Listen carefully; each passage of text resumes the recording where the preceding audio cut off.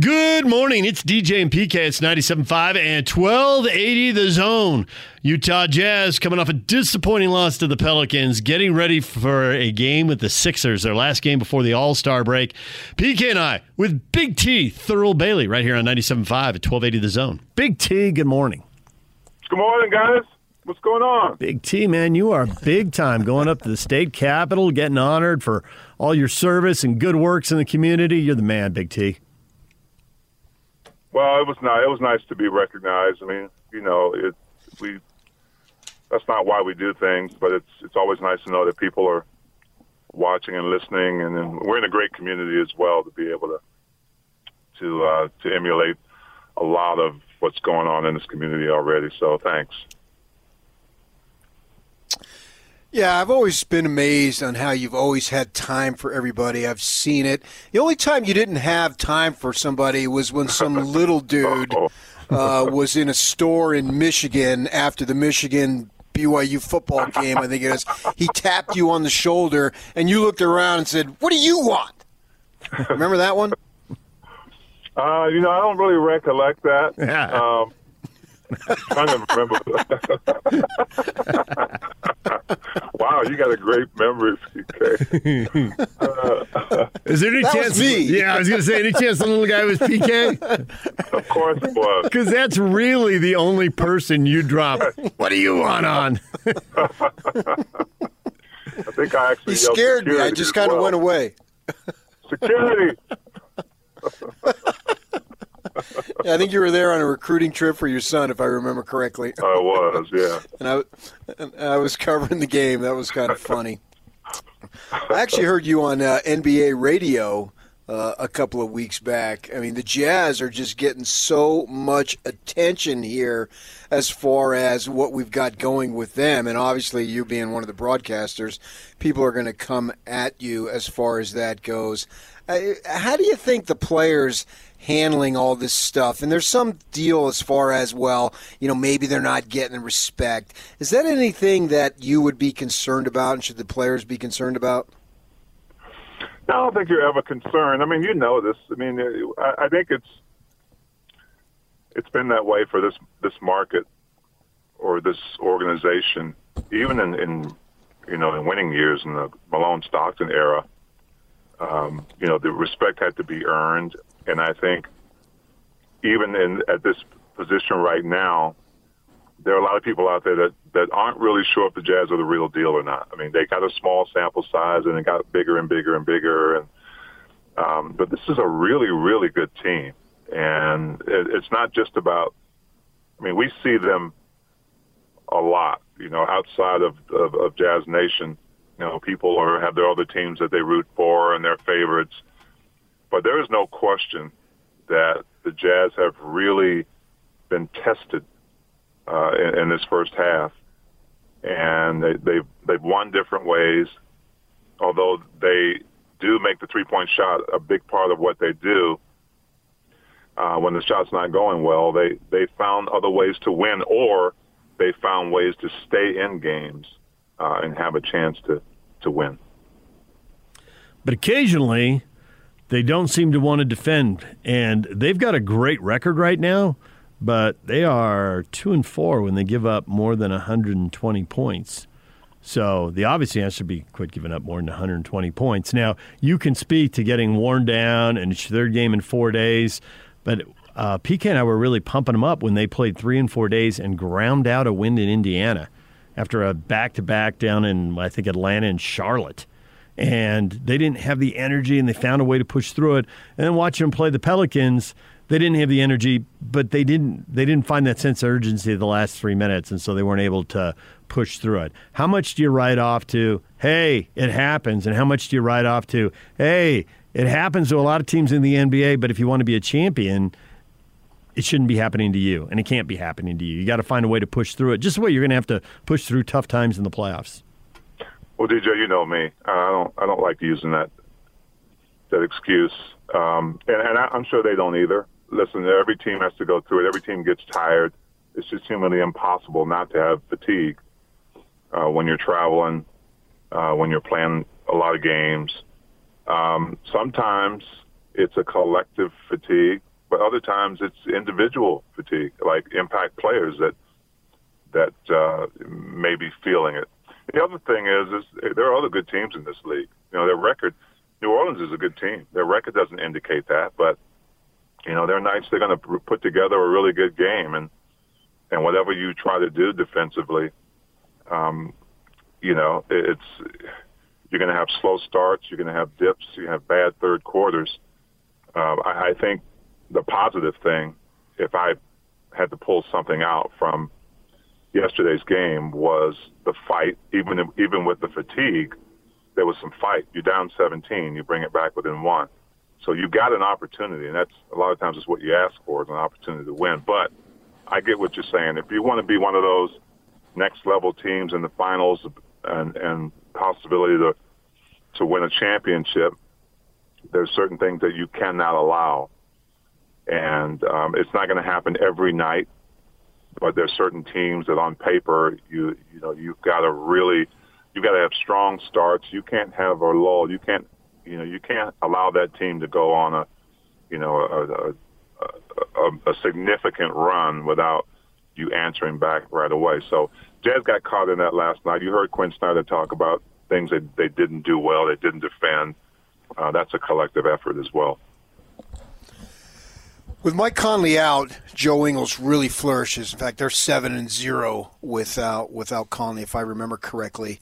And then against the Pelicans, with Conley's obviously back, Joel's not near the same player. Now, obviously, the ability is there. What can be done to get more out of Joe in the role when Conley's playing? Well, I think there's, you're asking a player to be in a different role. When Joe goes back to the bench, his role has changed, and a lot of times the people you're playing with on the court changes, right? Maybe you don't have as many pick and roll opportunities with Rudy on the bench as when you started. You're trying to find something in that first quarter that works, and maybe that's it for a certain game, but. And it's not that Joe can't give more. I think, as a guy who came off the bench pretty much most of his career and you're thrown in the lineup, you just got to make those adjustments. Joe's been around long enough that he can be as aggressive offensively coming off the bench as he does starting. But that I think that's some of that is a lineup thing as well, because when you have Joe in there, you have JC in there as well, Jordan Clarkson, then your offense is going to be set up a little differently. You may not be the primary ball handler a lot of times, or the guy with the ball in his hand as the shot clock's running down. So I think it's really incumbent upon Joe to try to be as forceful, and take some risk as well on the offensive end. But, yeah, it's a different place to be. It's a different role that you're asking a guy to do. Coming out of the chute based upon what you need that first quarter to look like.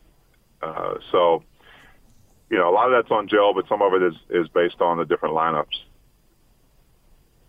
I think you're smart. And you know why people say that? Thank you. I think you're smart too, PK, but I was talking to Thurl in this situation. Okay. But usually I find that people say someone is smart when someone unexpectedly shares an opinion that aligns with their own opinion. And I think, well, you're smart because I'm smart because I figured out the truth. And, well, you figured out the truth too, so you must be smart. But I really think there's a lot of truth to if you're on the floor with Jordan Clarkson and he's doing his thing, Joe's going to be a decoy in the corner. Well, not necessarily a decoy, but Joe's going to be in the corner. But they're never going to leave Joe because he shot the three too well for too many years. And even if players are going to only semi-absorb the scouting report, they know that because they played against him in previous years and seen him do it. So they're not leaving him. So Joe's going to start getting a lot of zeros across the box score because he's standing in the corner. And you don't get an assist over there, you're not going to get a shot over there, and you're probably not getting a rebound over there. And so Joe's production is going to change dramatically. And Clarkson's efficient enough and effective enough. I don't know how much I'd want to mess with that because clearly what he's doing is working. So does it just come down to the Jazz are so deep that there's always going to be someone who isn't going to be as statistically productive as they could be? Or is there some way, you played on a lot of teams for a lot of coaches, is there some way to massage that over time? See, you're smart, too. Thank you. Thank you, Thurl. Thank you, PK. PK's getting in on this cake. I don't know how, but he's getting a piece of this. That chocolate cake looks good. I'm getting in on this. Well, I think that's kind of the beauty of who the Jazz are, and it also kind of hurts them on certain nights as well, because teams are going, when they scout the Jazz, I mean, what do you really focus on taking away? You want to take away Rudy's dive to the basket so he can't get lobs. You want to try to take away the pick and roll. Well, you got to guard something. And some nights it works with teams, but the Jazz have so many options in the flow of what they do. Just like, I talked about pregame yesterday. Bogey hasn't had a 20-point game in a while. I feel like it's time for him to kind of step up. And sure enough, the opportunity happened early in the game because the other team's thinking, well, Bogey hasn't necessarily shot it great. He's had some good games. So what do you want to take away? You want to take away Rudy's ability to get to the rim. You want to take away the three-point shot. So, yeah, I mean, I think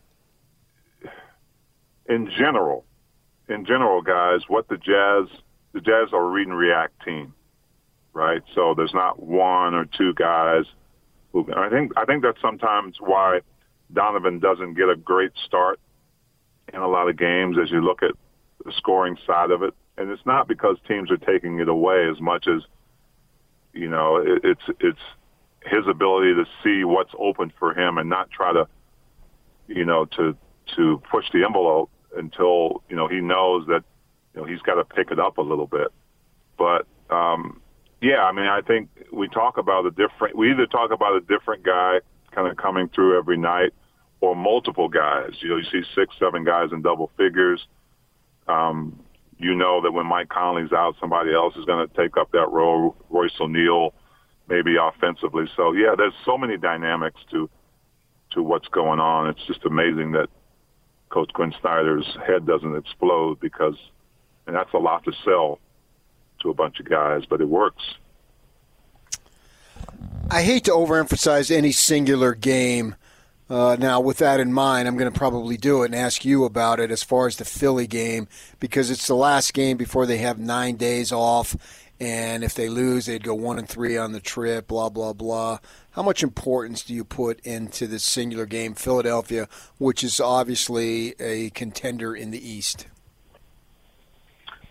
I put a lot of significance on it because, we joke, and EJ knows this, about having your bags packed.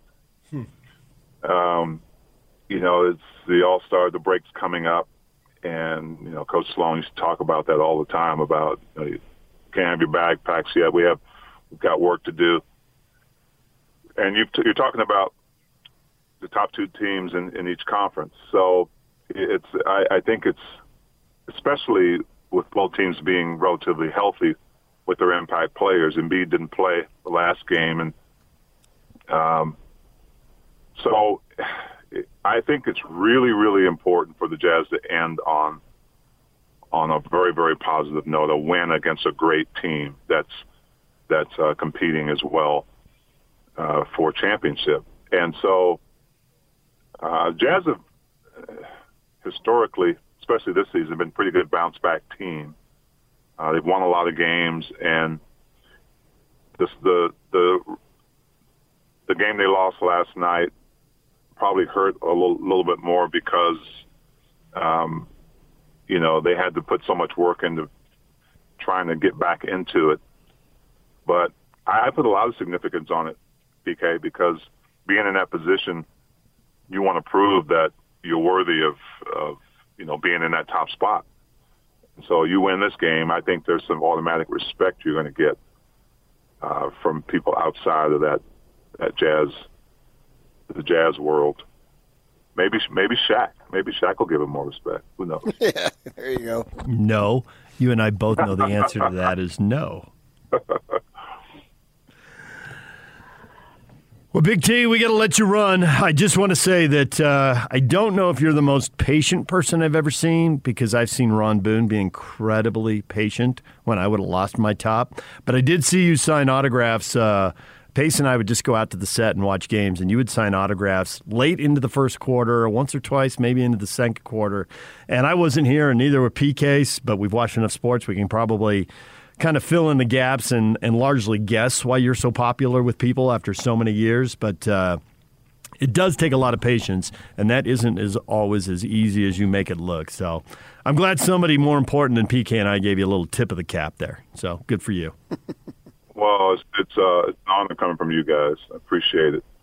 But hey, you guys do a great job, man. I appreciate you having me on the show, and it's just always nice to. It's good to be in a place where your team's winning, you're getting some more respect, and you're just part of something that's maybe we haven't seen for a while. So. Give me a call tomorrow. I've got some other stuff for you.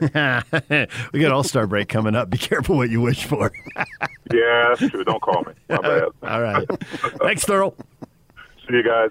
DJ and PK, there is Big T Thurl Bailey. When we come back, Derek Bodner. He writes for The Athletic. He is with the Philadelphia version of The Athletic. He covers the 76ers. He's coming up next. Take the Zone with you wherever you go. Let's go. Download the all-new Zone Sports Network app on your phone and get live streaming of the Zone as well as podcast editions of every show. From Salt Lake to Shanghai, Provo to Portugal, or Ogden to Oslo, wherever you go, we'll tag along. Let's go. Download the new Zone app by searching Zone Sports Network wherever you shop for apps. It's the Zone Sports Network app from 97.5 1280 The Zone and the Zone Sports Network. DJ and PK, it's 97.5 at 1280 The Zone. Time to check in with a guy who covers the 76ers for The Athletic. It's the Jazz and the Sixers tonight. Here's Derek Bodner on the Sixers beat. Derek, good morning. Good morning. Derek, I'm curious how the people in Philly are feeling about the Sixers and how much it parallels what we're seeing here with the Jazz. Best record in the conference, but you got a bigger market that's more glamorous, and they sign a Hall of Famer who helps recruit all-stars, and now you got a super team, and everybody's drilling over them. The Jazz definitely feel overlooked. Do the Sixers and their fans feel overlooked by what's going on with the Nets and all the hype they're getting, or no? Well, that's interesting. I would say a lot of Sixers fans are probably still a little bit, they're not 100% bought in, I don't think. I think maybe the Sixers fans might be the ones doing the overlooking. Because this is a team that, during the Ben Simmons and Joel Embiid era has not advanced beyond the second round of playoffs. A lot of fans, I think, feel like once they get in the playoffs, some of their deficiencies will show. There's a little bit of a prove it to me in the playoff sort of vibe with a lot of fans with this team, which probably comes with just not having had that kind of success here, either in recent or really in a pretty extended period of their history. So I think there's still a little bit of a wait-and-see approach to this team. I think everybody has sort of recognized the jump that Joel Embiid has taken and how important that is. But I think a lot of people also feel like they might be a year away before they really contend because there's still a little bit of work on the edges of this roster that I think that needs to be happened before people really buy into them as an NBA Finals contender. Out here in the West, everybody focuses on the Lakers, right? And probably, too, in the country because they're just that big. And when I look at the Sixers, I wonder if they're sort of a knockoff version of the Lakers, meaning that they've got two big-time players at the top, and then you hope that the rest of the roster can fill in. And you just go back as recently as the Indiana game, and you got Milton and Korkmaz, guys I had to look up after I looked at the box score, combining for like 45, 46 points, whatever it was, against the Pacers. Do you see sort of some semblance in terms of the two big guys like the Lakers have, and then hope that you get contributions from the other guys? Yeah, and I think that's entirely fair. I would sort of throw Tobias Harris in there as a third player who's maybe a little more reliable, make it more of a three, not a true big three because I don't think Tobias Harris is that good. But certainly I think there's a sense that the pieces around them aren't quite up there yet. And certainly when you start looking at the bench, I actually think Shake Milton is a pretty good young player, not a future 20-point per game scorer, but I think he's a legitimate rotation player. But once you get behind him on the bench, there just isn't all that much in terms of reliable talent. And I think that is a pretty big concern. The obvious difference between the Lakers and the Sixers is the Lakers have proven it. LeBron James, the most decorated playoff performer of this era, have proven it in the postseason, whereas the Sixers have not. And I think, like I said, that's where a lot of skepticism comes in. I think a lot of people look at it like it's tough to build a playoff-style offense around a post-up scorer, even as uniquely talented as Joel Embiid is. And there's just a lack of perimeter shot creation that I think some people need to see whether or not it can work in the playoffs, and there are legitimate concerns. So, yeah, I think that's sort of like the blueprint, but a lower rent version of the blueprint for sure. So in the win Monday, Korkmaz is one of the guys who comes in off the bench and goes nuts, and I'm thinking, how come this guy didn't make an impression on me when I was watching the Jazz-Philly game in Utah, and I went back and looked at the box score and saw 0 for 5 in 21 minutes. When you see some of these guys, how much of these, and he's still a young guy, he's 23, how invested are the Sixers in some of these parts around the edges that you talk about, and it's a case of giving them a year or two to get better, and how much could they be making moves at the deadline and making moves in the offseason and still getting the right guys? Oh, if we know one thing about Daryl Morey, it's he's going to make moves. I think it depends on the player you're talking about. I think they're invested in Tyrese Maxey, the point guard out of Kentucky they took with the 21st pick in the draft last year or a couple months ago. I think they're invested in Shake Milton, a guy who's under a really team-friendly contract for 3 more years that they have brought up. He was a two-way player, at least second-round pick, who has shown a lot. I think they're invested in him. Korkmaz, I think, probably a little less so. He had a good year last year. They drafted him. He came into the league as a shooter, struggled from the perimeter the first 2 years, and shot the ball really well last year and entered rotation and has taken a huge step back. When his jumper is not falling, he just provides them with pretty much nothing else on the floor. So he has been tough to, I think, find consistent minutes for. So it depends on a lot of these people. Like their bench is a lot of young players. I think they have a lot of players. You can throw Matisse Thybulle into that mix as well as a really unique defensive prospect who can impact the game in a multitude of ways, but is a almost complete zero offensively. So they have sort of like these flawed young players who they're invested in, but who aren't really quite ready to compete at a playoff level.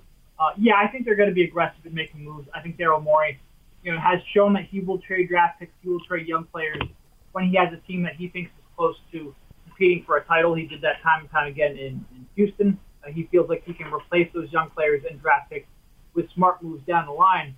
I think he's going to look at it and say this is an MVP caliber season from Joel Embiid. We don't think this roster around him is good enough, and I think he's going to be aggressive to try to take advantage of that. When's Tobias Harris going to be back? Yeah, Doc Rivers was talking about, and Harris is out with a knee contusion. Rivers was talking earlier yesterday after the game, which feels like earlier in the day because days overlap now. But he was talking about he might try to play again Wednesday night in the game against you guys. I don't know if I would do that, especially with a knee. Like you've got one more game, and then you've got a 7-day break for the All-Star game. Give Harris off, let that knee rest. That's what I would do. But it sounds like Doc Rivers is hopeful that he will be back for Wednesday's game, which we'll see. Derek Bodner joining us. He's senior writer for The Athletic of Philadelphia, covering the Philadelphia 76ers. When you look at Doc Rivers and how he's changed his club, his fingerprints on it, where do you see the impact? I would say mostly not X's and O's, not anything in that sort, just night in, night out consistency. That was one thing that really plagued this team, the effort level and the focus, especially last year. Previous years was pretty good, but last year was a real struggle in night-to-night consistency. That is something they've had this year. By and large, you can look through Joel Embiid, or you can look through Ben Simmons. They bring it every night. And maybe the box score isn't perfect every night, but effort level and focus is there. And I think that is something that was lacking last year. I think that has been a big reason why they have the best record in the Eastern Conference. And that is what I think has been his biggest impact so far. As far as coming out of the East to get to the NBA Finals, do you see anybody besides either the Nets or Sixers? I mean, the Bucks, I think. I think the Bucks still have a lot of talent. I think Giannis, when he's at the top of his game, could still be the best player in the Eastern Conference. probably is the best player in the Eastern Conference. And I think that team, they've been playing a lot recently without Drew Holiday, who had that extensive time off with the health and safety protocols. But when they are at full strength, and I don't think they have the depth that they had in previous years, but when they're at full strength, I think they're still a very tough team. I think they probably have the best net rating in the Eastern Conference right now. I think they're right up there with the Sixers in the net for sure. So there is, on this side of the country, there are plenty of Jazz fans who are thinking, hey, hold on to this one seed and let the Lakers and Clippers meet in the second round. No reason to have to draw those guys in back-to-back rounds. That sounds like a humongous task. One of them will be tough enough. Is that how the Sixers are looking at the top spot in the East, or no? Yeah, no, I think they certainly are. And I think there is a big benefit to not having to go through two of Milwaukee and Brooklyn to get there. The concern, though, is that in order to do that, you're going to have to play Joel Embiid, especially, this second half of the season. I think they play something like 36 games in 66 days or something like that. It's a very condensed schedule, and you've got a big man in Embiid who, first of all, has just never played every game, night in and night out. And he's also got, he's got an ankle injury, he's got a lower back injury, he's had his share of knee injuries throughout the course of his career. I think there is concern that in order to challenge for that one seed, especially with the way Brooklyn's playing, I think they've won, 9 out of 10 now, something like that. With the way I think Milwaukee is going to play in the second half, you're going to need Joel Embiid to play 34 out of 36 or maybe all 36 in order to have a chance, and that might come at the expense of him being at the top of his game for the playoffs. So I think it's a tough balancing act for the Sixers. I think Joel Embiid wants to come in and play night in and night out, in part because I think he wants the number one seed, but in part because I think he wants to prove that he is a every game kind of player.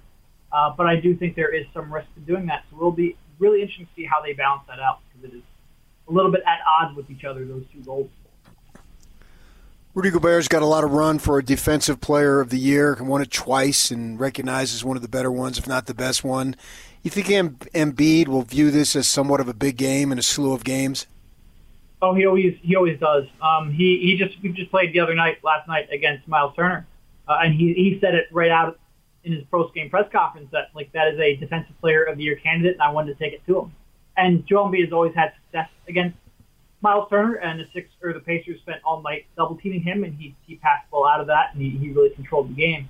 But there is no doubt in my mind he will look at this matchup with Gobert as a chance to prove his status in the league. He takes those big man matchups personally.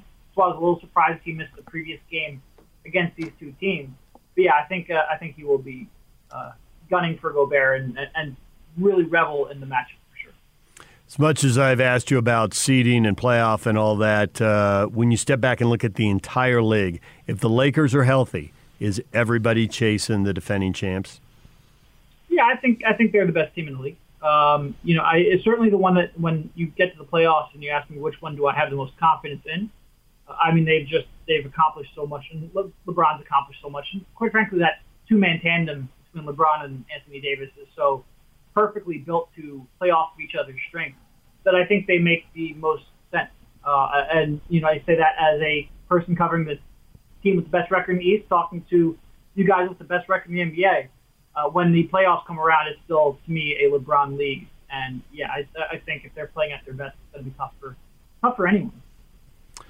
Derek, we appreciate a few minutes. Thanks for hopping on with us and giving us a look ahead to the Sixers and the Jazz.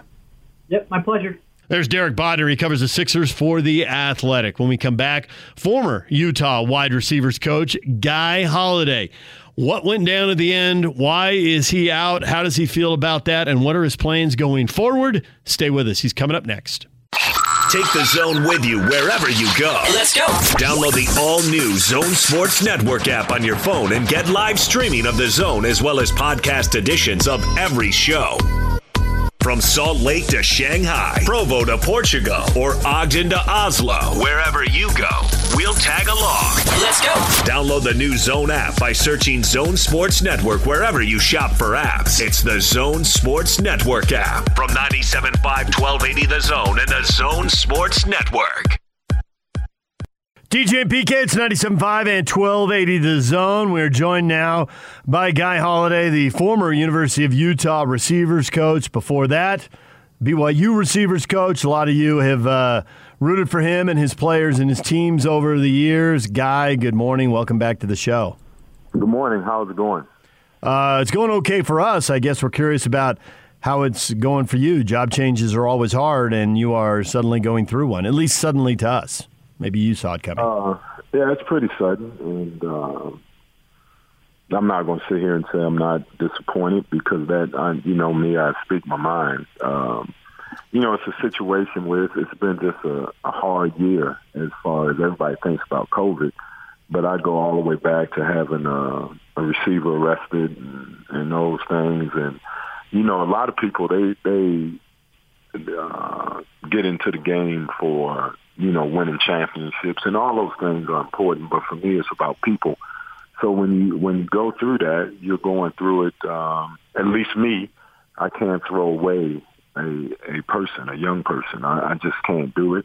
And, you know, if things come out for that person or any other person, and, you know, you feel for the victims of who experienced it, and you know, but you have to believe in that person, and then you take that and you go through COVID, and then for me it was a challenge. I had couple positive tests here and there, but it really didn't come out to be anything, but it drained me. So I was drained. I was tired, and went through another player who, you know, decided to leave and come back, and under certain circumstances. And then obviously two players that left. One was really crushing to me as a person because I've known the family for so long. And so it was, you know, when Coach and I sat down, I understood it. Believe me, I understood it because, you know, in this game, the ultimate deal is to win. Well, you know, I had a chance to go to the NFL last year to two different teams, and, you know, I don't like the business side of this as far as when you deal with young people. And I think we're in a very interesting and tragic time as far as college sports, you know, the open transfer policy and, you know, and things like that. So now you have so many people involved with college athletes, the people on the outside. And at the end of the day, you know, what it all comes down to, whether we like it or not, we want kids that want to win championships, but we recruit kids that want to get to the NFL. So, you know, based on that, your production is everything. And, you know, these guys want to essentially be more productive, and I understand that. And, you know, both of them are going to have degrees, and that's my job, to get them here, get a degree, and do the best I can for them. And I think I did that. But I want to clear the air as far as I've always said. I speak for myself. I mean, the University of Utah, they've been good to me. Okay, so me leaving there, and everybody, you know, needs to know that they're taking care of me. This is not that, hey, no, they're doing some things right by me, which I appreciate. I appreciate Mark Harlan, and I appreciate the opportunity that Whit gave me. And we had a great relationship and still do. You know, it's just you got to make tough decisions and do tough things. And some people will say, well, oh, it was his coaching or this. Anybody that knows me, measure me by my players. Don't measure me by what you think. And I got enough texts.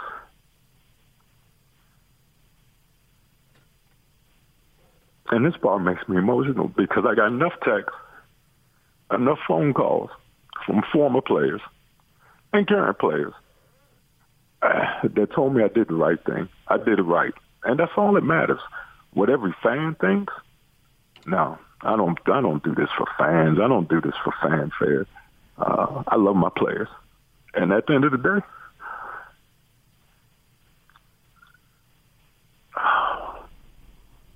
anybody that knows me knows that's the most important thing. And that's how I weigh it out. And so I did my job. And, man, I wanted to win a championship at Utah. You know, won't get that opportunity, but there may be some things on the horizon at the university possibly. There are some other things that I'm looking at outside of the game. You know, I don't know most people think that in today's college football, you have to be a certain age or to have a certain amount of energy but at the end of the day, man, it's about people. It's about people. And I did the right thing by people. The other thing that I'll add, I know, this came about because of, I guess, a tweet my son put out. And one thing I want everybody here to understand, I've been doing this for 27 years. I've been in this game since I was 7. So if you do the math, that's a long freaking time. that's a half a century. So you raise your kids in this environment, and they see how hard you work at it. They see what you do. They know what you feel, and I don't say my son is. I don't banish him for what he did. He has a right to speak an opinion. We're in a society right now where things are very separated, and we fail to realize it. We just ignore it.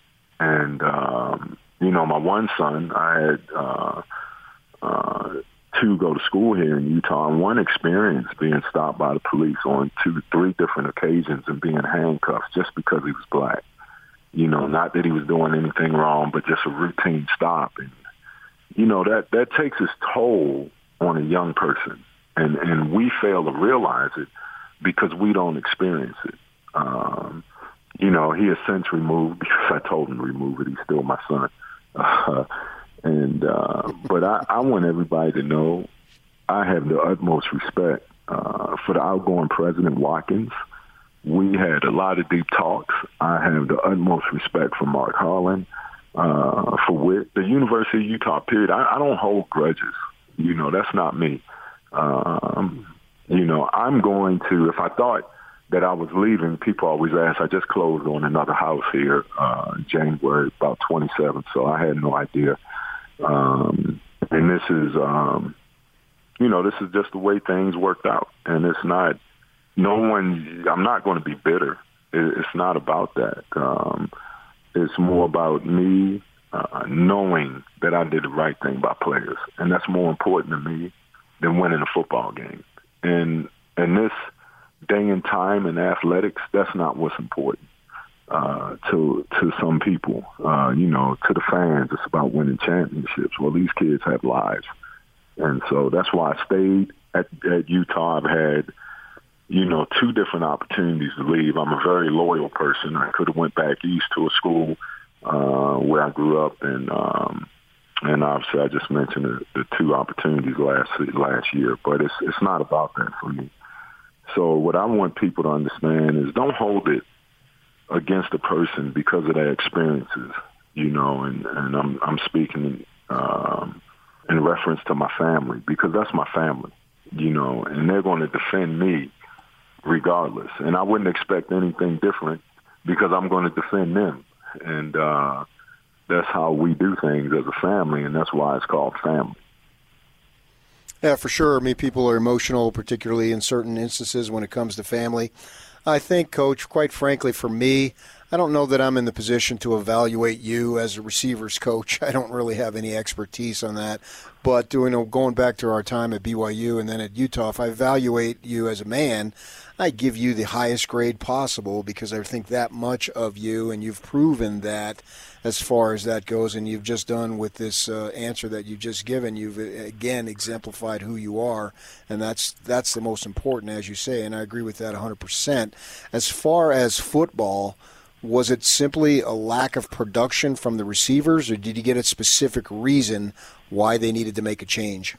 No, and I don't think that's it. Like I told you, I go back to more the things that took a lot out of me. I mean, which adds up, which in the end will add up. I mean, when I look at the guys that left, in particular, I mean, health played such a huge part in them, and we can all sit around and debate how much production was there. I mean, and I can go back to having been with players that had great production, whether it's a Darren Carrington, a Tim Patrick. I think, we had guys 2 years ago catch 36 and all that. So you have to operate within the offense. And at the end of the day, you know, it's still about winning.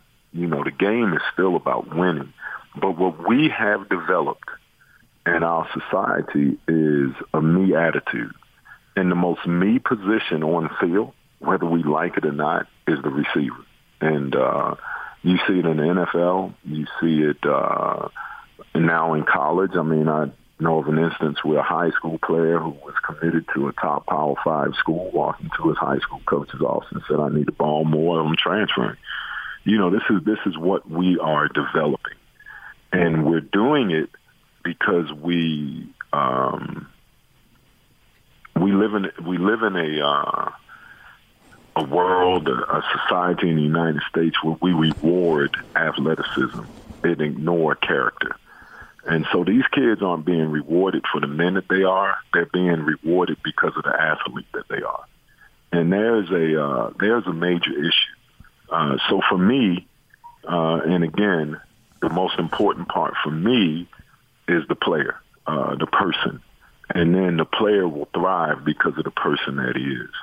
I think we had some guys make some questionable decisions, and sure, that leads up to it because that's called, you know, you're responsible for your players both on and off the field. A lot of people don't understand that. They may say, well, that's not right. Well, that's what you signed up for. And at the University of Utah, it is a key component because of the world we bring these kids into. You have to realize, and people, I don't want anybody from Salt Lake City or Utah or Utah County or anywhere else to be insulted by this, but the state in which we live in is very unique. It is obviously heavily influenced by the LDS Church. The government interaction with the church is evident, and which is fine because it creates a great atmosphere of family and those things, but you're bringing young people in.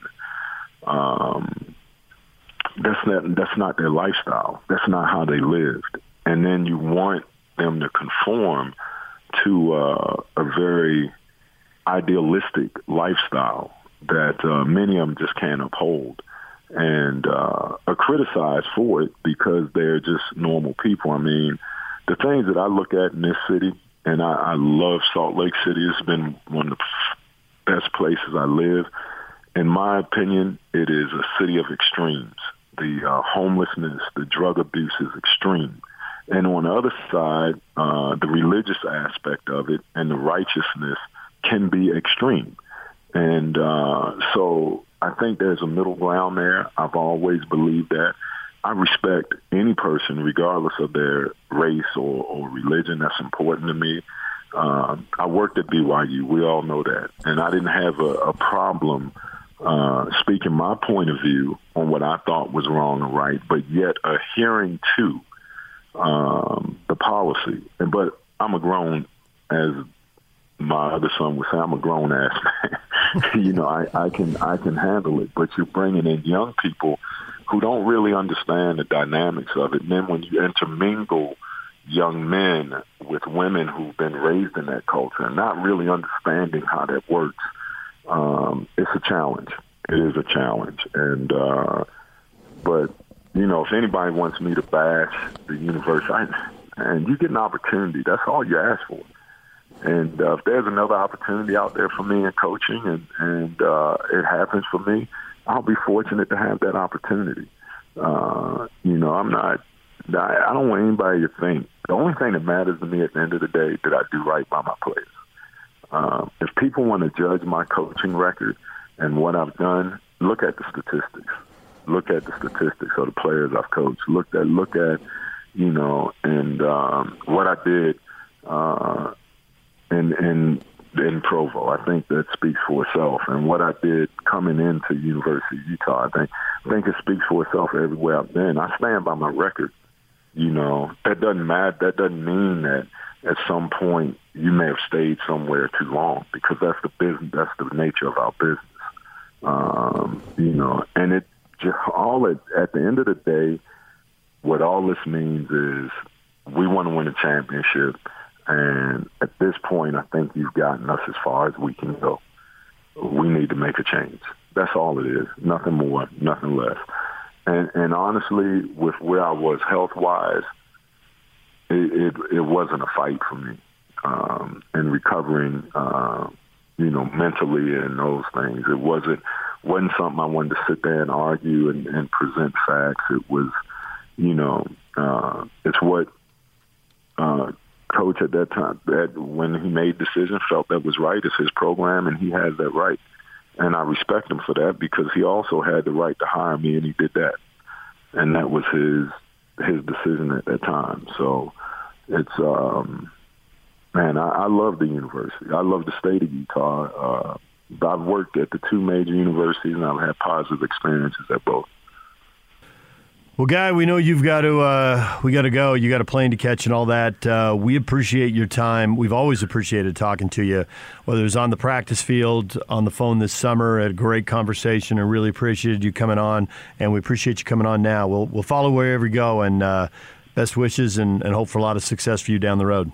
Oh, I appreciate that. I will probably we'll see what next year holds, but my intentions right now is to spend some time with a family that hadn't seen me in 27 years. So maybe get back and really reconnect with what's important. And you go 27 years of raising other people's kids, and so you need to spend some time with your own. And all of mine out, but we're on our way. I'm gonna be in Miami, and I'm gonna enjoy things there. I don't want anybody to worry or feel bad for me or feel sorry. No. Man, this is if you know me, you know I have a plan. It'll all work out in the end, and we'll see if that includes football. That may include another phase of life. I'm not quite sure yet, but I want both people from both schools to understand that I was never a hater of either. I'm a lover of both, and I think they both serve a purpose. And I just want to let people know I really appreciate everything that both universities have done for me. And this last stint with the University of Utah, hopefully it won't be my last in Utah. Time will tell, and we'll see. But I really appreciate you all having me on, and it's always a pleasure. There's Guy Holiday. Thanks to him for coming on. We really appreciate it. When we come back, what is trending? All the headlines. Stay with us. Your day has just begun. Yeah! But for DJ and PK, they're just hitting their stride. It's time for all your headlines from the night in sports, as DJ and PK tell you what's trending. Come on! Are you ready? On 97.5 1280 The Zone and The Zone Sports Network. Yeah! Hashtag Utah Jazz.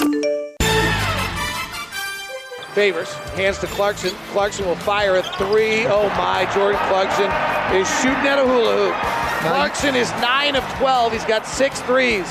Joe swings to O'Neal. He bobbles. 6 on the clock. This possession's not going anywhere. Rudy flares at Ingles. He gets in the paint. Gives it back to Royce. Gets the 3 off in time. It hits! Rolls Royce! Wow! Left side O'Neal for 3. Good. Royce O'Neal, 3 fourth-quarter threes. And the Jazz hit their 18th of the night in 45 attempts. There's the highlights. The last time the Jazz played the Sixers, they beat them. Of course, Embiid did not play in that game. The rematch is tonight, last game before the All-Star break. Jazz are 27-8, and that is the best record in the NBA. And the Sixers are 23-12. That is the best record in the East. So it's top in the East versus top in the West, and lots of people are looking at the Nets and lots of people are looking at the Lakers, when they're healthy, as the best teams in the respective conferences. But right now, these are the teams with the best records in the respective conferences, sitting in the top spot. PK, are you ready for a statement game, or it's just another one out of 80? 72. Yeah, I think it's a big game under the circumstances. Who wants to go into an All-Star break 1-3, losers of 3 out of 4, and I think you had said 4 out of 7 if that would have been the case. Yep. So that's not very good with a 1-3 road trip. So yeah, I think it's a big game. And if you want to go statement game, I can live with it. It's a statement that will be trumped by other statements later on, and we know that. But since you're going to have to sit and simmer in this result for a week, a little more than that, then it might as well be a win. Game tonight, 5 o'clock. Zone's coverage begins at 4 with Jazz Game Night, the pregame show. And then it's off to the All-Star Weekend. Donovan Mitchell's going to face Steph Curry, Devin Booker, Jaylen Brown, Jason Tatum, Zach LaVine in the NBA's three-point shootout this weekend in Atlanta. So some big names there. They get Steph Curry, and I suppose it helps a little bit trying not to take too many people to Atlanta. Maybe they can talk a few more stars into it because they often seem to sit it out. For what? What are you talking about? For the three-point shootout. Steph Curry's in the three-point shootout. Devin Booker's in. Good gets. Yeah. Both former champions in that event. Jaylen Brown, Okay. 20. No, not Jaylen Brown. Jason Tatum's 22 today. Yeah. All right, Stars will out Fort Wayne. The Mad Ants. It's a decent, weird nickname. The Mad Ants. They beat the Mad Ants yesterday. 109-93 in the G League. Next to last game of the condensed season, 6 o'clock tonight. Lakeland Magic. Why are we Doc, including you star following this? scores all of a sudden? I have no idea. I was You're- told to include them. So Oh, there it is. All right, Stars in the Lakeland Magic. DJ and PK. I've actually been looking at the box scores, though, just to see.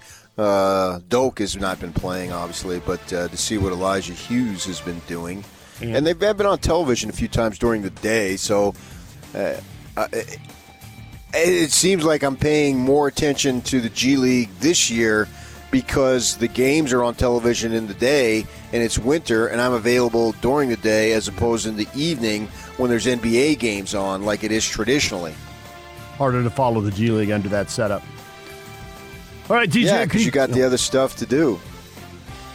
DJ and PK. Hashtag NBA. Suns beat the Lakers 114-104 last night. Phoenix is 15-3 in their last 18 games. They're now in second place in the West by percentage points over the Lakers and a half game over the Clippers. And that was a weird game because LeBron had his 38. Kuzma was out. We already know AD is out. And the Suns win, although Trevor Booker got ejected. And they kicked him out. Trevor Booker, wow. Didn't seem like much. How about Devin Booker? Or Devin, yes. I put Trevor on there. You put Trevor in there, thank you. And I'll read anything at this hour. You know that. Old Jasmine. Devin Booker. I know, Trevor Booker. I mean, I was reading, I'm like, Trevor Booker? Devin Booker got kicked out, and it wasn't much. He got one for saying something. He got one for how he threw a bounce pass to a referee. Man, guys have done a lot more than that and not gotten a T. I don't know if there's some ongoing thing there or somebody's in a bad mood or what. That was pretty quick. Bang, bang, gone. That bug you? Or you're okay? Stars, you got to behave better. It's basically what Monty Williams said. You're a guy, you can't get kicked out. Doesn't matter. You can't. Well, I think it's on the individual to make sure that he doesn't approach anything close to that. But, yeah, I thought it was a little quick. I didn't understand it, and the announcers, they were baffled, Jimmy Jackson and whoever the other guy is. So, yeah, I thought it was not really fully explained to the viewer, and that's what I was. So it didn't make much sense to me. But the Lakers are stripped down. I mean, you mentioned Kuzma and Anthony Davis, Gasol. Gasol didn't go either. Yeah. So that's going to be hard. And now they're saying that LeBron is going to miss a game, Sacramento. And LeBron is the only Laker who played in every game. So that'll be his first miss of the year. Kawhi Leonard missed a game. He was out with back spasms as the Clippers lost to the Celtics 117-112. Kemba Walker with 25 as Boston picks up the W and the Clippers slip into fourth place in the Western Conference. Not good, PK. What's going on? Sure, in the short term, not good. But you look at Mr. October, Reggie Jackson, he had a big game. So maybe with the injury situation with Leonard being out, you get some more confidence in playing time for some other guys that you may need in the playoffs. So I could spin that very easily. Spurs beat the Knicks 119-93.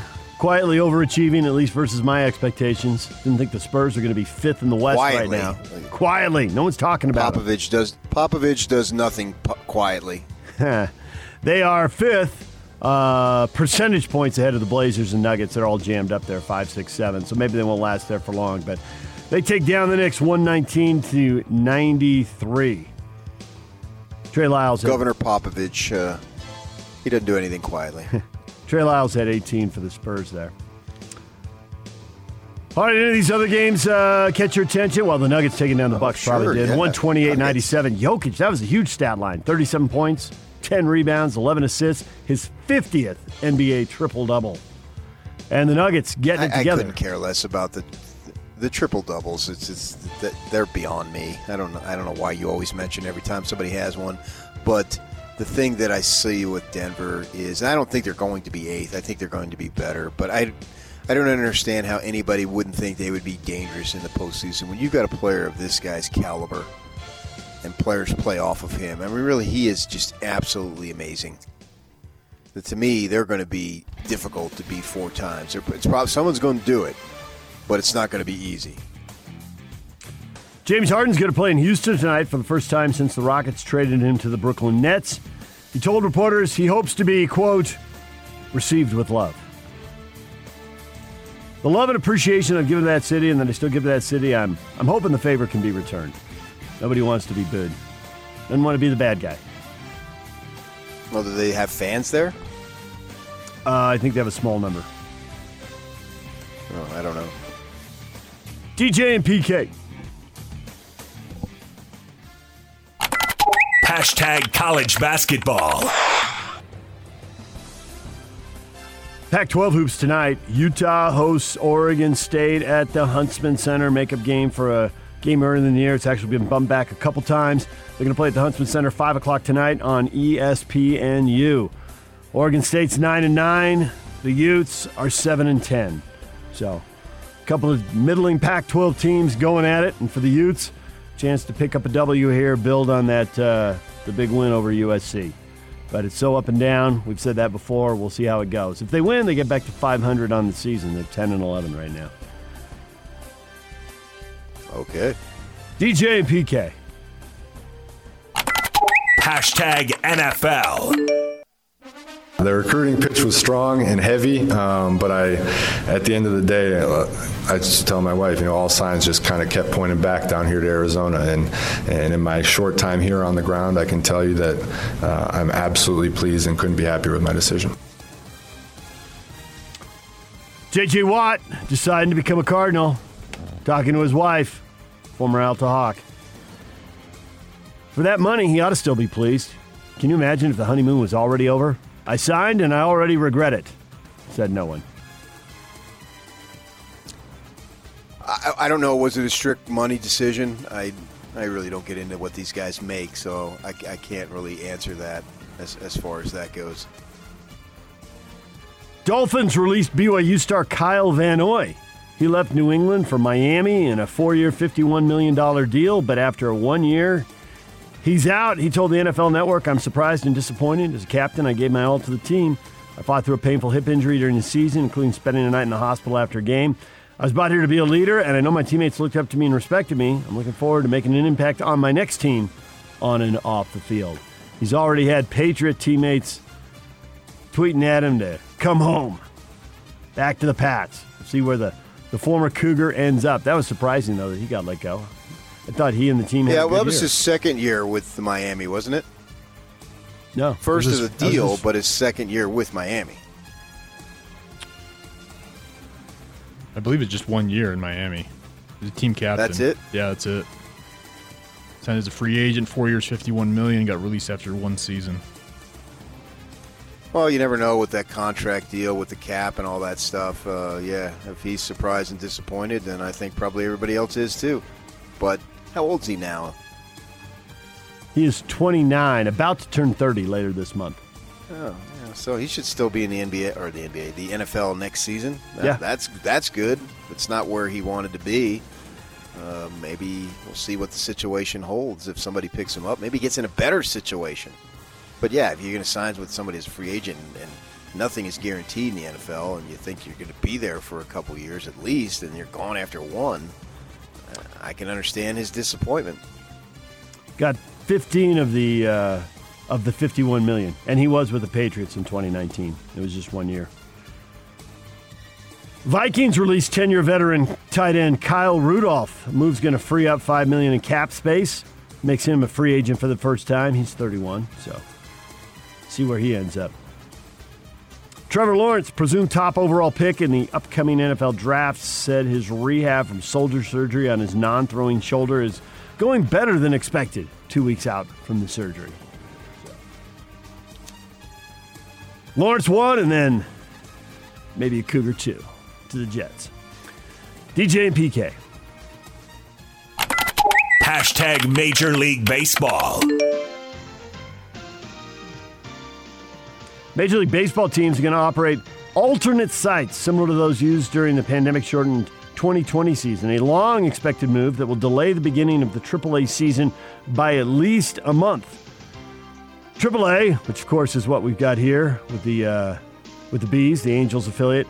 AAA, the highest level of minor league baseball, scheduled to begin April 6th, going to be pushed back around the same time as AA and Class A are expected to start the first week of May. So, there you go, PK. An adjustment to the Bees schedule. That's sort of good news, bad news.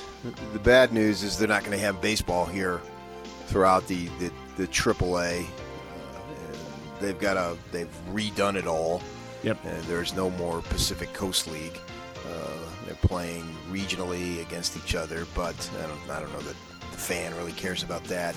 So there's not going to be baseball in April. The good news is that April tends to be somewhat of a tricky month weather-wise. So a lot of folks don't go out during that time. It usually picks up, as the summer progresses and school gets out. But the thing that has got me nervous is that I saw to where they said that it's at least a month. So it could be more.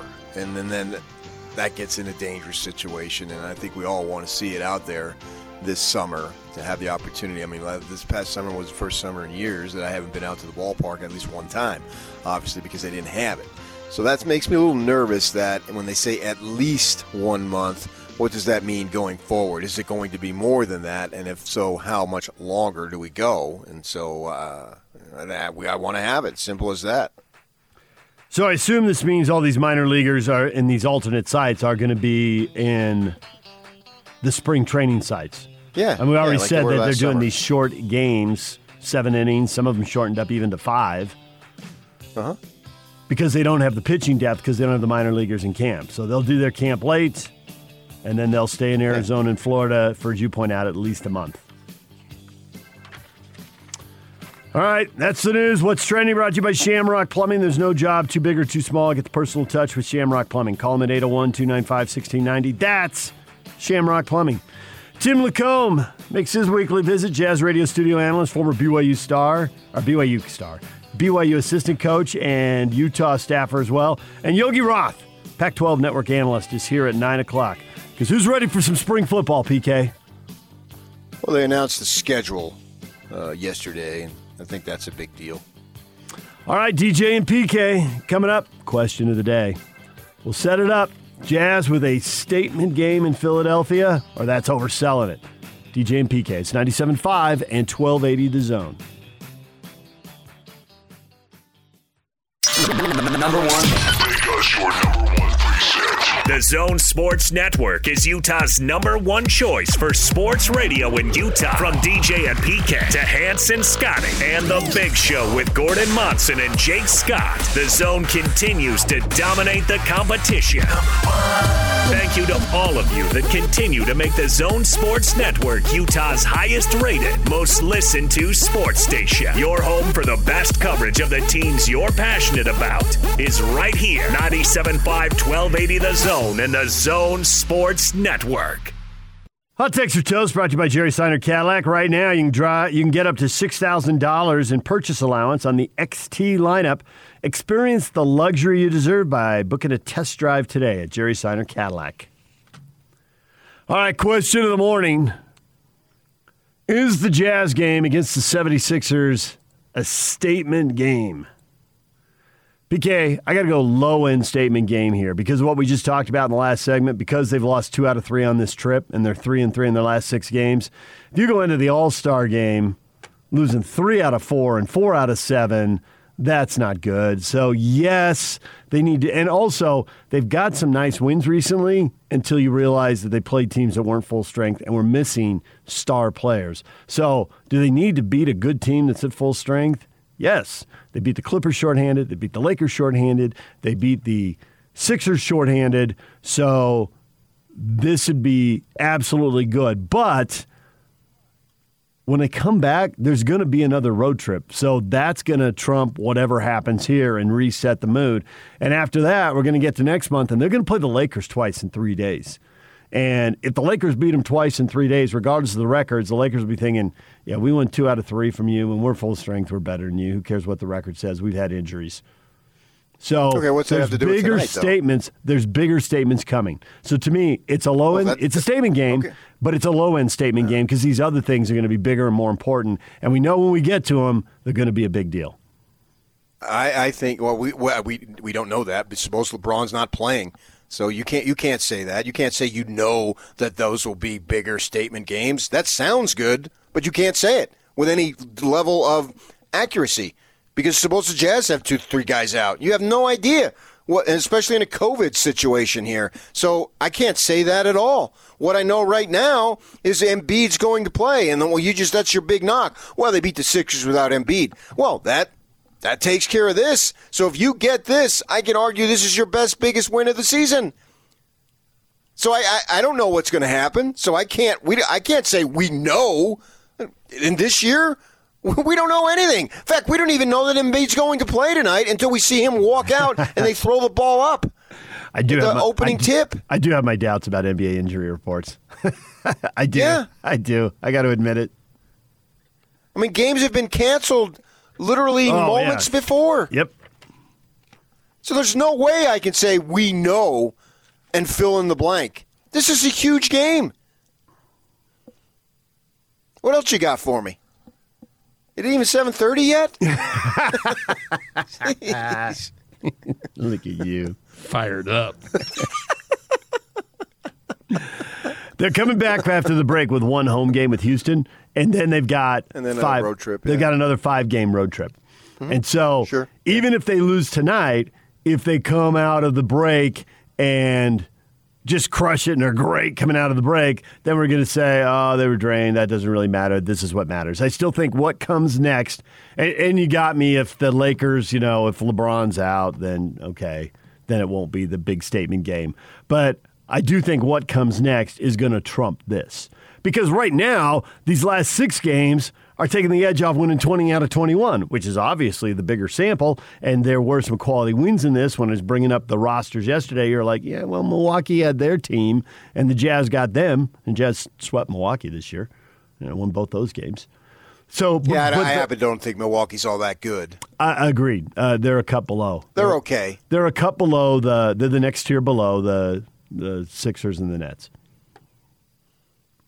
But no one really thinks as a 3 seed they're about to win back-to-back playoff series and go to the conference finals. Right now, it looks like the other two will meet. Last year, I don't think they'll do it this year. The Nets should meet the Sixers, and the Nets should be favored. So. And then, if I remember correctly, they played Milwaukee without Drew Holiday at one of those times, so you can go back and forth on that. If the Sixers have their guys, this is a huge game. The Sixers a legitimate contender in the East. Jazz, legitimate contender in the West. For the 3rd of March, on Gordon Monson's birthday, it doesn't get any bigger. That's a segment coming later this morning. What to get Gordon for his birthday. Today is his birthday, yes. Wake him up and get him on the air, Yak. Get the birthday boy going. He will answer and say, what do you want? It's a big game here. The reality is, going forward with the NBA, you don't know who's going to be in or out. I mean, they just announced yesterday Gasol, not that he's a big-time player anymore, but it sort of came out of the blue. And before that, Schroeder had to miss a few games because of this tracing stuff. So you have no idea what is going to be down the line. And we don't even know maybe in the postseason. I'm not sure.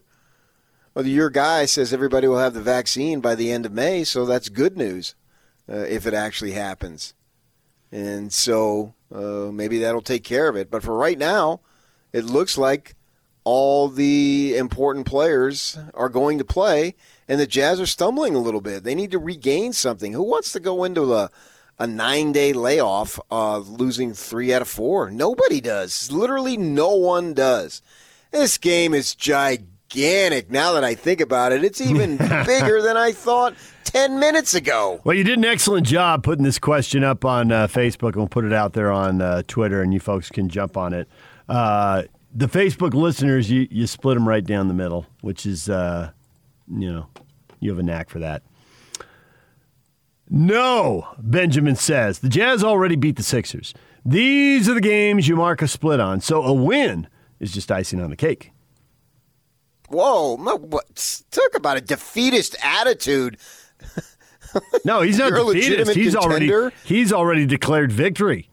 He's declared victory. No, he hasn't. Yes, he has. It's just icing on the cake. Yes, not. He said they've already beat him once. This is icing on the, and that's a loser mentality. That's not a winner mentality. Going 1-1 is a winner mentality. That'll get you precisely nowhere. Could you imagine MJ? Yeah, we already beat these guys earlier, so this really doesn't matter. We're a winner either way as we lose this game. And he punches Steve Kerr in the face. Get out of town, man. I automatically see Jordan sitting in a chair with an iPad in his lap and his eyebrows going up. It's automatically raising the eyebrows. Jonathan and the unedited version on ESPN, he just dropped the F-bomb. Jonathan Stewart, no. At this point, there are no statement games until June. It'd be a nice game to win, though. Wrong. He just backdoored it. It'd be a nice game to win, though. At this point, that's the very reason why it makes it a big game, because we're at this point where they are 1-2 on the road trip. This is the point where they need to win. Is it 7:30 yet? Jeez. It is. It's 7:32. If the Jazz if the Jazz lose by double digits, which could happen, maybe a statement game for all the wrong reasons, Mark says. Ooh, Mark. What does that mean? Well, the statement is the Jazz just aren't that good. Then that makes it a huge statement game for all reasons. You can't. No, you just don't have a statement game for the wrong reasons. That's not fair to if you win. So it's only going to be a statement game if you lose. But if you win, no. Come on, Mark. You grew up in a culture that preaches fairness, and that is wrong. We both know it. Repent ye. Okay, he grew up in a culture that preaches fairness, but he left it. Mm-hmm. Oh, see, here it is. He's from South Jordan. He went to Bingham High. He went to Southern Utah University, but he now lives in North Dakota. How do you say that town? Minot? Mino? M-I-N-O-T? I've read it, but I haven't heard it said. Minot? Is it Minot? Okay. He's now a journalist at the Minot Daily. He's a journalist at the Minot Daily News. All right. Naturally. Well, I'm glad he's left our state then. I disagree with him completely. Local paper. Good job, sir. There are people on board. Troy and Dane just give the question of the day a simple yes. Is the Jazz game against the 76ers a statement game? Yes. Period. Right. Yeah. I bet you that's Channel 4's Dane Green. Yeah, I bet it isn't. We got to explain the backstory. He won one of those awards, and I think it was the D News that listed him as Dane Green, or was it the Watchdog? I don't know. Who had him at Dane Green? I didn't even have his name right. Dana Green, Sportscaster of the Year, my fellow gaucho. And they butchered Dane Green. Yeah. We had a photographer that worked at the Watchdog, and he got an All-State in football, and he showed it to me. He showed me a picture of it. They presented him with the award. The Watchdog presented him with the award, and they had his name spelled wrong. Thought it was funny. So, good old Dane Green. This is a big game. This is gigantic, man. I'm inviting friends over. Party at the Kinahans. Pizza? Well, no, it's not a party. No, you got it completely wrong. It's going to be one of those where we hunker down and we take notes and we're intense. This isn't a party. No. Party is when you don't really care about the outcome and you're just going to have a good time. No. We're going to live and die by each possession and pray that Clarkson makes his first shot. That's a good sign. Jump on him early. Monte says, statement game? Yeah, for sure. They are not going to want to lose again. No. See, that's where does the opponent really matter? I mean, if they were playing, I don't know, pick somebody at the bottom of the standings, they'd want the win because they've lost. You could be playing top of the league, middle of the league, bottom of the league, but you don't want to lose 3 out of 4. No, I mean, they would want the win if they won, so that doesn't matter. No, then when you play better teams, it's just logical that there's a little more oomph to the game. I mean, it doesn't. Come on, I don't need to argue that, do I? Well, it's 7:30, past 7:30, so yeah, go ahead. Well, no, I mean, it's unfair for you to have me win 7 arguments before 7:30. Eric says it's absolutely a statement game. You get blown out in this game, heading to the break, losing 4 of 6, well, 7, and you might be looking at a major slide. Just wondering, did the Jazz continuity give them an early advantage that is now going away? Yes, Frank Vogel. Well, I don't think there's any question that it did. Frank Vogel brought that up. I mean, he said it's not just a Jazz thing. He says there's always teams in the NBA that have more and less continuity, and the teams that have more continuity usually get off to a good start, and that advantage usually goes away over the course of a season as the other teams build that familiarity with their new guys getting used to playing together. Yeah. I was listening to Phoenix radio yesterday, and they were previewing the Laker game, and Jared Dudley used to play in Phoenix, and he's one of these totally meaty, friendly guys, so he came on their air day of game, and they were asking him about the teams in the West, and he went right to that. And he put Utah, asked him, obviously we know about the Lakers, so you don't need to tell us about the Lakers. Tell us about the other teams. And he went right to Utah, and then he went right down the list. They returned everybody. The only guy they didn't return, and I'm paraphrasing, but it's very close, the only guy they didn't return was Favors, but he's a Utah guy. And so he knew it, obviously. So, of course, and they don't need to apologize for that. That's not anything that it gives them an advantage, but that's just smart management. That's nothing to where you could say, wow, yeah, sure, they just built this sterling record on familiarity. Well, to an extent they did, but it's certainly more than that. I mean, just you can bring back, if the Minnesota Timberwolves brought back everybody this year, would they be anywhere close to this? No, because they suck.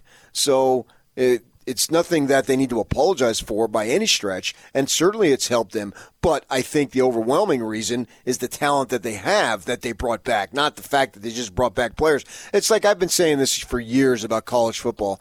Don't tell me, well, just because somebody was a freshman and now he's a sophomore, he's automatically better.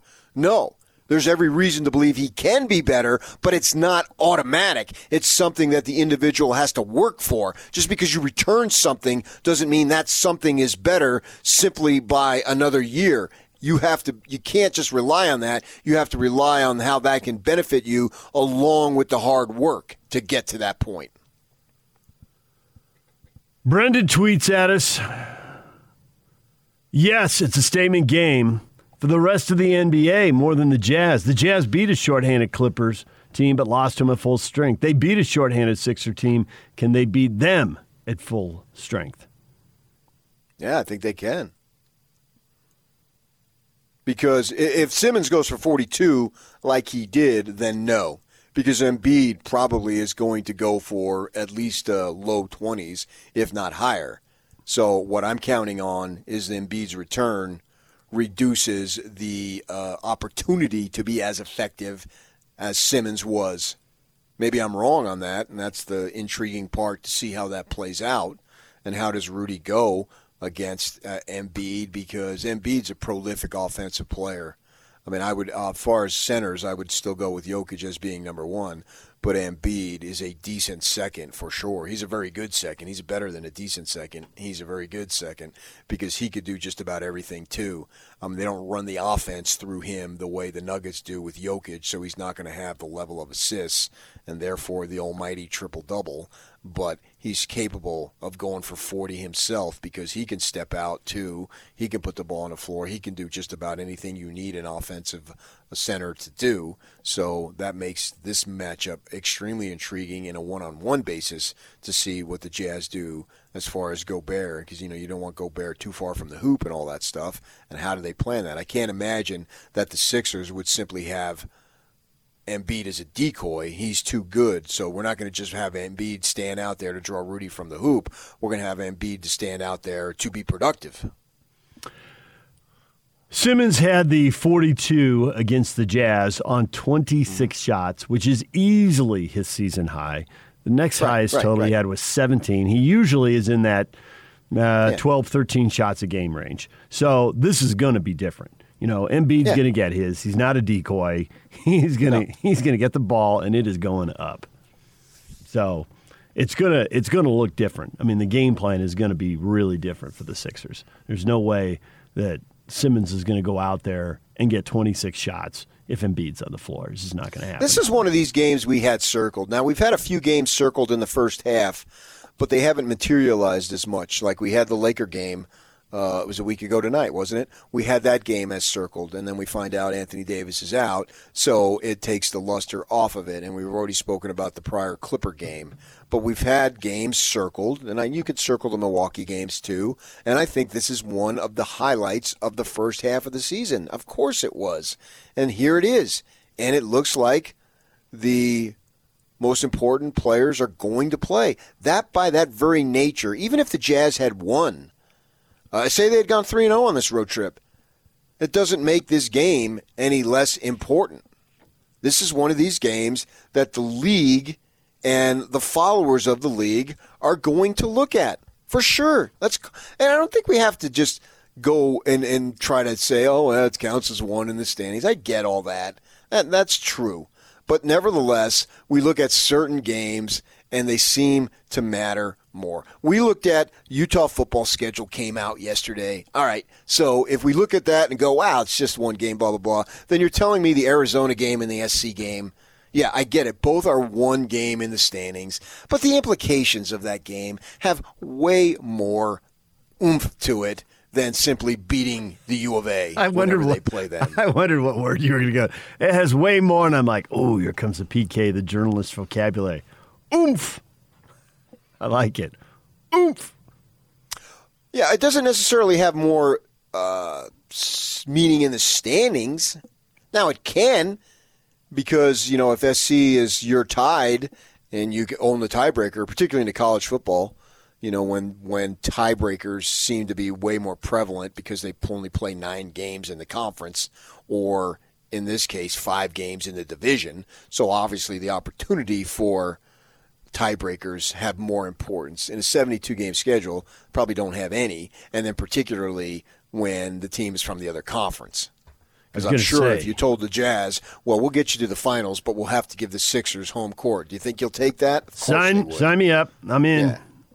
And the same for the Sixers. If either one of these teams gets to the NBA Finals, it's a really good year. Neither one of these teams has been in the finals recently, so that'd be a big deal for either franchise. Yes. It is a big game for the league tonight. I would say. I mean, how many games have more juice? Oomph. I mean, if the Lakers are going to more oomph.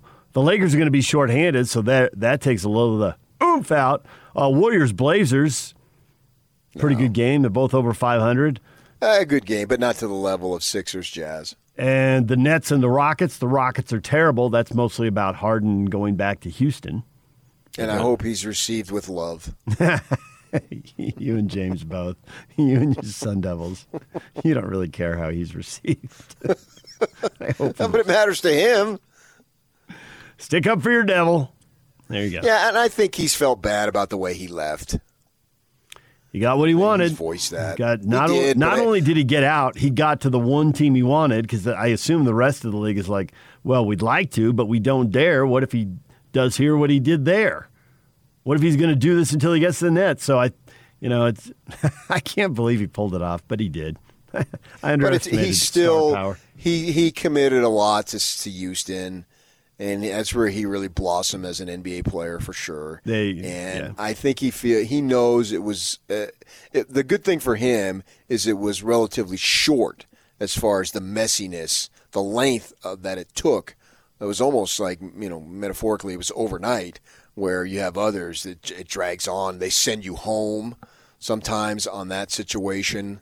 We've seen that, or it just lingers, like the Hayward thing lingered the whole friggin' year.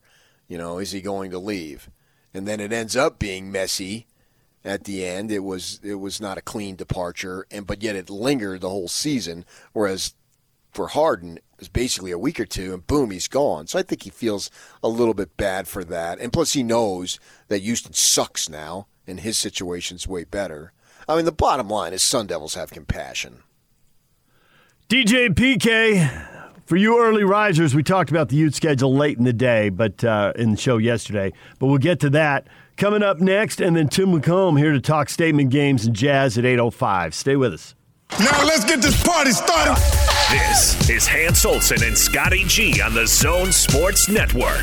Tim LaCombe. You can do everything perfect against this Jazz team, but they really do have the versatility to flip your script on you and hurt you in other ways. That's the part of this I've been really impressed with Quinn and his staff is they have a game plan in place, and where Quinn has been unbelievably good is they get into that locker room and they come out in the third quarter and they have seen what this team's doing, maybe some wrinkles they didn't prepare for, and the Jazz have been so good coming out of the half. It does take a great effort to beat this team, and that's just to beat them one time. You get into a series, we all know how those series go. It's all momentum, but at the end of the day, it's a deeper team and more talented team obviously will prevail. So that bodes well for the Jazz. Hans and Scotty, weekdays from 10 to 2 on 97.5, 1280 The Zone and the Zone Sports Network. Join the big show Friday at the Warehouse from 2 to 6 p.m. Price is so low, it'll blow your mind. Oh, an early morning boom, which I'm never against. The more booms you can get, the better off we'll all be. DJ PK, the Pac-12 schedule is out. Yogi Roth will be here in about an hour to talk about this. And I've dissected it every which way. You have dissected it. Everybody always wants to know, well, when is the Ute game? Well, Ute game's kind of early, October 9th, with a bye week in front of it. 2 weeks. For SC you're talking about? You mean USC? Because you said the Ute game. Oh, sorry. Yes, the Utes have a bye to get ready for the USC game. I should have never taken that. I figured, he's a Cougar, so he was talking from the Cougar perspective. I should have never taken that. I took a nap yesterday, and I could not go to sleep. Now I'm gassed like it's a Monday morning. I'm having a morning. Should have never taken that nap. $1,000,000. How long is the nap? Too long. It's over an hour. Oh, see, I can only go about 20 minutes. I would have been in better shape if I had slept 20 minutes, but enough of my problems. Truth be told, yeah, I was smack dab in the middle of my 20 minutes when you called me yesterday. Oh, really? Terrible timing. So I'm even more on fire. All right, I'm a Cougar. Fine, I said it. But so yesterday was Tuesday. Monday, my little 15-year-old, about to be 16 here in a couple of weeks, is doing track for Brighton, and had to pick her up at 4:45. Well, at 4:45, I was dreaming of sunshine and rainbows over in Hawaii. So I was a little late picking her up, but as she told me, all good, all good. All right. She gave you a pass. It was a nice day, so it was more time to socialize, and she's a little social creature, so it worked out. So other takeaways from the schedule, because the first thing people always want to know is, when is Utah going to play USC? If the Utes are going to win the South, they got to get past USC. They have not won in the Coliseum yet. Well, There's a short. You don't have to. You don't have to. There's a short checklist of things they haven't done in the conference, and winning on the Coliseum is on the checklist. Oh, for sure. Yeah, they haven't done it yet. Obviously, they've had some real close games. They came within an inch. Troy Williams just barely didn't get the 2-point conversion. Remember a few years ago? Yep. And I got back to the hotel that night. PK, did you see Darren Carrington was wide open in the back of the end zone? and I bled with the guys a little bit. They were Ute fans staying in the same hotel. And it was a heck of a game. They've had some great games against those guys, for sure. I mean, last time down there was their only loss that season, and 2 years ago, and it was of the regular season anyway. It was definitely their worst game because they went 8-1. So. And they had the coaches on, and Kyle was on there, and I knew he'd spin it. Yep, that bye week, that comes right, if you include the 2-a-days, that's right in the middle. I mean, they could have the bye week the first week of the season. Yep, that gives us some opportunity to get refreshed for the long term. It's a perfect time. He'll spin anything, as any coach would do. The bye week's the bye week. Who really cares when it comes? I mean, you don't know what's going to be. Maybe you need somebody to get healthy. You probably need somebody to get healthy at any point. I would prefer to have it in the middle of the regular season if I had my choice, but you take it whenever they give it to you. So the fact that they have an opportunity to prepare a little bit extra for SC, that's good. I can't say it's not. I don't know that it's going to be making the difference between winning and losing. So I mean, we already know who they were going to play. We just didn't know the order. We knew the order of the non-conference, and there's no reason why they don't go 3-0 with Weber, BYU, and San Diego State. And San Diego State is not, as we discussed yesterday, for those folks, need to realize that's not a road game because they're playing in Carson 2 hours away. Nobody plays 2 hours away from your home field. That's never been done. I don't know why in the world they would have been better off going with junior colleges for all I care, or for locally. But nevertheless, they chose to go Carson, 2 hours away, only about 10 minutes away from where I used to live. And for Jake Scott, I want him to know that I did live in California. And Jake is jealous that I live in California. He took shots at me when we had David Aldridge that I told him that both of us were from California, meaning we didn't grow up here, so we were introduced to the culture in the 90s. But Jake made fun of me on his show, and the only thing I can think of is he's jealous that you and I lived in the Golden State, and he didn't. But nevertheless, playing in Carson is not a true road game, so there's no reason why they don't go 3-0 as they usually do.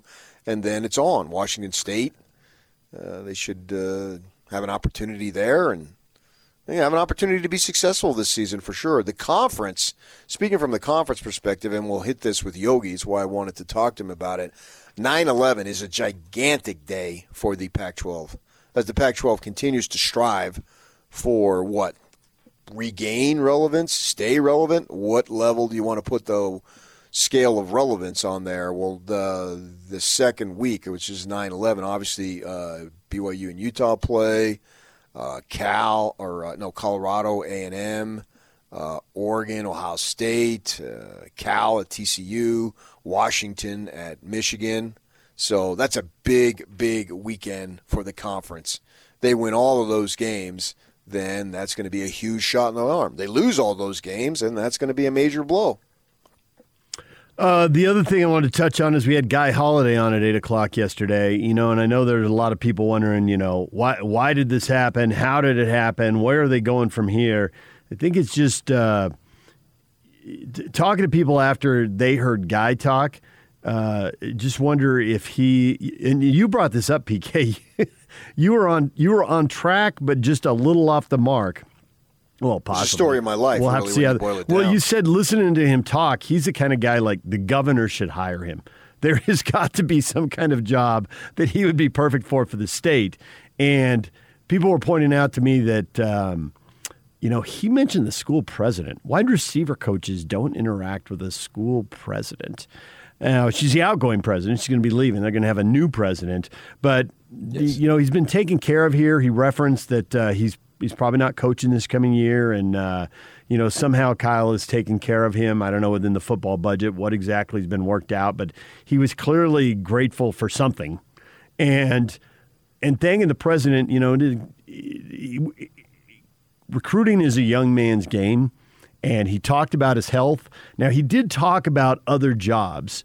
And, if you have a year away from the game, everybody has the right to change their mind. So he might go into coaching, but it just wouldn't be shocking after listening to that interview. And you can go back and listen to it wherever you get podcasts. Listen to that interview and ask yourself if you would be surprised if he ended up working at the U in some other role. And I don't know what that role would be, but something, and I don't think it's, maybe it is, but I don't think it's nailed down yet. I think there's some discussion or some opportunity out there a year from now, but it sounds like you take a year off, but I don't know. Leave that door open and keep seeing, see if he walks through it in a year. Maybe he'll change his mind and he'll want to coach. He said he had a couple of NFL offers, so who knows what he'll want to do in a year. But so what you could say is Guy Holiday is walking through that door. It just might happen. Predicting the future is a tricky thing, but I would leave that on the table. And the way he spoke, that'd be great for him if that's what he wants. Yeah, the way whatever he wants, that's what I want for him. Right. This the way he spoke about the university. I had multiple people point out you got to leave that door open. So, all right, DJ and PK. When we come back, Tim LaComb, Jazz radio studio analyst, former BYU assistant coach. He is going to join us, and we'll find out if he thinks tonight is a statement game. Yogi Roth, Pac-12 Network analyst, to talk Ute football and Pac-12 schedule coming up at 9 o'clock. Stay with us.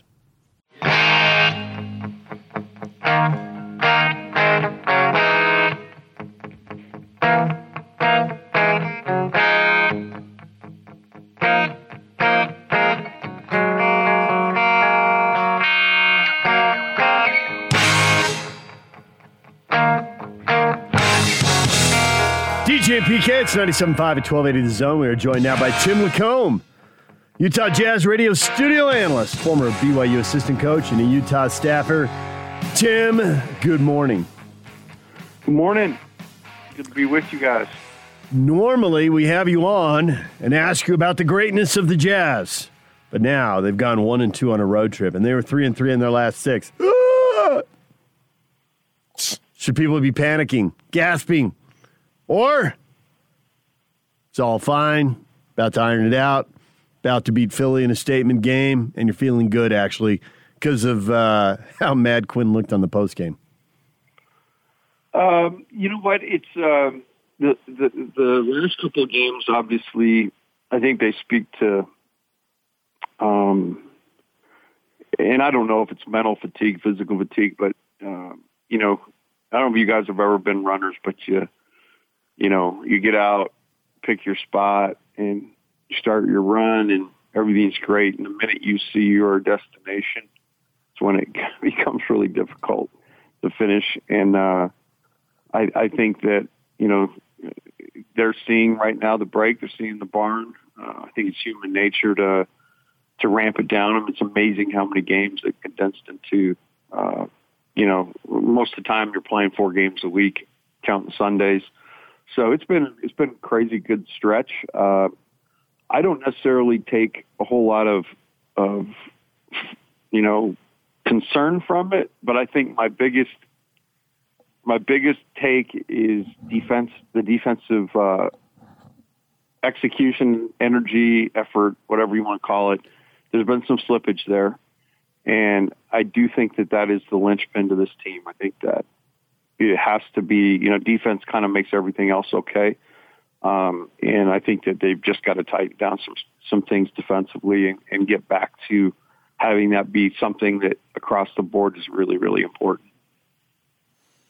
So the flip side being you don't have much concern on the offense, figure that the offense is going to be there most games, if not all games, in one form or another, so they'll be able to score?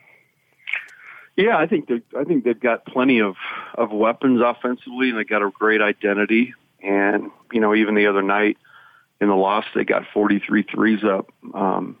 It was just it was really frustrating. It was very similar to the Miami game in terms of not being able to get or string together stops. And it seemed like for a good part of that second half, New Orleans was taking the ball, doing whatever they wanted with it, getting wherever they wanted, and scoring. The Jazz put up some crazy good fight, and really, as opposed to letting that thing get totally out of hand, just like they have. the competitive effort and juice is there. It's just, to me, it's just kind of locking in more to the game plan, because I think the game plans have been dead on, and doing a better job of just making defense the number one priority. So is the biggest problem on defense just guys on the perimeter staying in front of their guy? I think that's a simplistic version of it, but, if you take the New Orleans game the other night, majority of the night they had a non-shooter, and I know Ball's actually gotten better, but I'm talking about Adams' guy. Whoever's guarding Adams, it was imperative.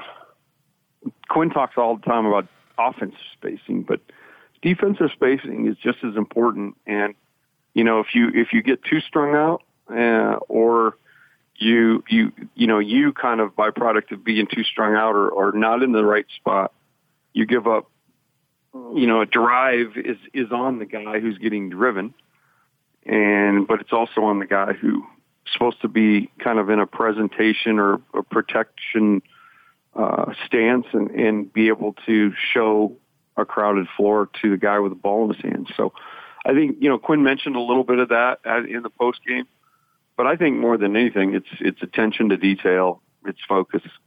Again, I don't think the Jazz are physically fatigued per se, but I think there's a whole lot of mental fatigue, and a lot of things that, like human nature, you got one game left and you got a week off. It's hard to always attack those last few the way you did the first few. Well, Ken, I argue you have a week off, so give me everything you got on this game, because you don't have to play again for another 9 days. I'm totally with you, 100% with you, and I think with Philly, it being Philly tonight, and the first half they've had, and obviously we'll see if Embiid plays. I would imagine he will, being at home, but I think the Jazz will have a ton of energy going into this one. Also, Philly played them really good here. So I think that, the last two losses were a byproduct of what I talked about. But I think today will be interesting because the focus is really on one game. And, let's see what kind of defensive energy and effort. I just think it's so important because we've talked, ad nauseum about how good this team is offensively. And I think, part of the reason they very rarely get beat very badly is they have that ability to stay with a team even when they're not getting stops. But this team's calling card has been like 10-0 runs, and its ability to hold that other team to a 0.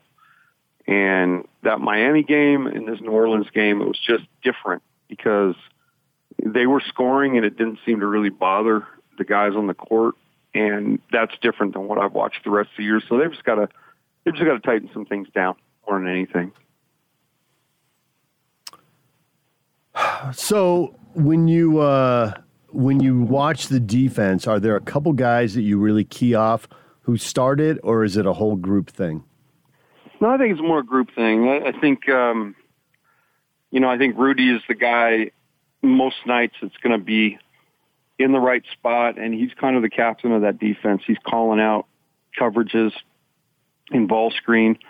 I really do believe it's just the difference between, and part of it, DJ, is guarding your guy, guarding your yard, guarding a guy 2 feet either way. Because if you can do that, then help is really not needed anyway. But very few guys in the NBA, with as powerful and as talented as players are, can consistently do that. And so that's why you need help. And all those help guys got to be in the right spot. And then the other piece of it is the Jazz got to do a great job of finishing possessions, not giving up. They've been dominant on the glass. It's been one of the areas you look at. And New Orleans beat them by 14 on the glass. So to me, it's just an absolute flip of what really has made them good. I think them being, the best defensive team in the league and the best rebounding team in the league has really caused, for most of the first half, has caused the offense to get all sorts of easy opportunities out on the open floor. And really what we've seen in the Miami and New Orleans game is a lot of those are cut down because they're just not getting out and running, getting out and rebounding, and defense isn't starting all that stuff for the offense. So what can they do, or do you have much concern, maybe is a better question, as far as Joe Ingles when Conley's back? You know, when Conley's out, Joe's been really, really good. But then he had a goose egg the other night there in that loss and didn't do much of anything. And so I'm wondering, you know, is there a level of concern that Joe is not involved as much? And then he has been pretty good, but I can argue that Monday night was his least involved game of the season. Yeah, it was weird. It didn't seem like he was even there. And Jake and I commented about this. I think, you know, with Conley kind of coming and going, it really, more than anything, it affects Joe because Joe gets in a rhythm. And, you know, he's had plenty of good games coming off the bench, and he's been really aggressive, and he's made things happen, you know. The times where, you know, like there's an extended absence or like this last one where Mike missed a couple, I think it's hard on Joe to get back into a rhythm of to what he, you know, what his role is that day. I don't think the role changes whether he starts or comes off the bench, but I think that's something to watch because I actually made that comment the other day that, you know, Mike can kind of come in and go, and everybody else can kind of build around it. Joe's a real luxury to be out the guy that you can really feel comfortable putting in the starting lineup on a whim, and he's going to go out and do a great job. So I think that's just something to monitor. I don't worry about it because, like you said, PK, he's had big games on both sides of it, where he's been the starter or where he's come off the bench. I think more than anything, it's maybe those transitive times where, you know, Conley's been gone for a little bit, Joe's gotten into a role, and then that changes quickly. And I don't know how great, you know, Joe is at trying to juggle that because he's always such a team dude. But that would be my only insight on that is it's typically one of those transitions that, you know, sometimes he gets a little bit lost. It just seems like when Conley is out, it's either he or Donovan who's going to initiate the offense. And that means a lot more pick and rolls for Joe to run. He's going to get shots, and he's going to get assists. But when he goes to that bench unit, especially, going back to what you said earlier, if they're not running, then he's not working his magic in transition. And if they're in a set offense, there's a lot of possessions where he's in the corner and Jordan Clarkson's working his magic. Well, if Jordan's working his magic, the odds of Joe getting the ball, getting a shot, his guy's not leaving him to help. I mean, they're just not. So he's pretty much on track for a goose egg. He's gonna look pretty passive sitting in the corner, but I just don't know that that's going to change. Jordan's made too big an impact to take the ball out of his hands, so you're in the corner watching. I think there's probably some time you can carve out. I mean, that's what's beautiful about this team is there's a couple different guys.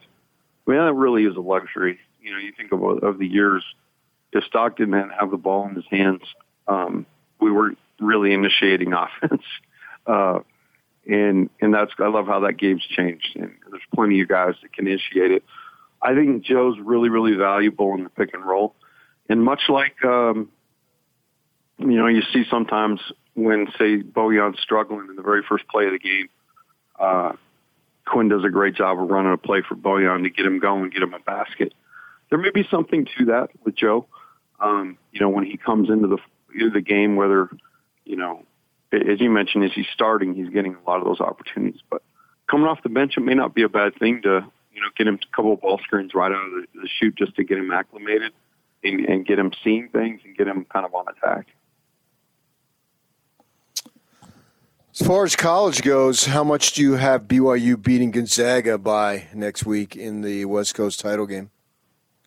Oh, man, I'm still working on the number. I do think that even though Gonzaga is number one and with Baylor, you know, losing the game, they're kind of number one by a ways, you know. I think the gap between BYU and Gonzaga throughout the year has really lessened. I don't know that I'm ready to call a win yet. I got some time to sit on that.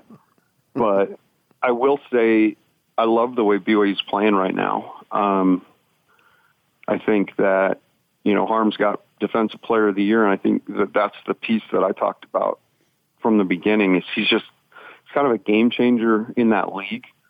You don't see guys, unless they're from Gonzaga, you don't see guys affect the paint that much. So I think Harms is a guy who is kind of a neutralizer rim guy. But I think Barcelo has just been on a torrid pace, and Averett's been great, and Lohner has played his best basketball of the year. So I think BYU's trending up, whereas Gonzaga's obviously been up for a long time.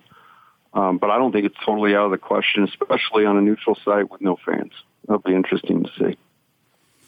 So the Aztecs and the Rams are tied atop the Mountain West, a half game in front of the Aggies and a game up on the Broncos. How many teams are getting in? Which ones have a better chance? Has anybody locked anything up, or is everything in the balance here in the final week in the conference tournament? No, I think that's where we are there. I'm surprised to see Boise get beat last night at home to Fresno. So they've kind of hit the skids. And Utah State's going to have to go do what Utah State does, win the tournament to get in. Is that what you guys feel like? Well, I wondered if you thought they could get in by getting to a conference final, if that was good enough, because they'd get another quality win. Now they have to take another loss, too, so that might sink them. I don't know. There's so many. I was talking to AJ this night, and he's at St. Louis, and he was getting packed for their tournament. And, he's sitting there because they're on the bubble. They had an unbelievably good start. They got COVID, and they were awful coming out of COVID, like most teams have been. So I think what's interesting is the number of teams that really are on the bubble this year, even teams that haven't played a full slate of games. That's going to be the interesting piece of this. And so I think it is important. I would, if I were at the Aggies, there was no way I would be comfortable unless I freaking won that thing. And what's great about it is Craig's done that. He's done it 2 years in a row. Now, he may need to see if he could get Sam Merrill to come and change his number and name and see if anybody will notice, because Sam was kind of instrumental in winning those things. But that's what in my mind, that's what the Aggies got to do. They got to go on a big run, and why not go down and win the thing? If they're going to hold the tournament, you might as well win it. That line never worked for that line never worked for me, but maybe it will for them. Yeah. I know who would use that. Is Pope all in every year on all these transfers? I mean, you look at it, man. He's starting 4 of the 5 guys are transfers. Well, the thing that Mark said he'd do, and so far he's doing, is he's going to do things a little bit different, and I think that his approach of getting players in there and mixing them has been awesome. And I think really the hurdle to transfers is really kind of been lifted because, the way that they're talking, transfers are going to be a huge part of everything. The one piece they probably need to take away if they're going to open up transfers to everybody, one-time transfer anywhere, you probably need to stop having handshake lines, because that is just an absolute meet and greet networking area where coaches can be like, man, I really like what you did. In fact, you look great in these unis. Here's my card. I guarantee coaches are going to carry cards in the line, and the coach of the current team will be like, walk back, he'll have a stack of cards and be like, oh no, they're coming after him too. So the only guy you trust in the handshake line would be Steve Alford then, because he'd probably be airing guys out. Well, yeah. The bottom line with Steve is he didn't tell you the truth. He ain't gonna try to. He told Tavenari exactly what he thought of him. But anyway, I forgot where we were going.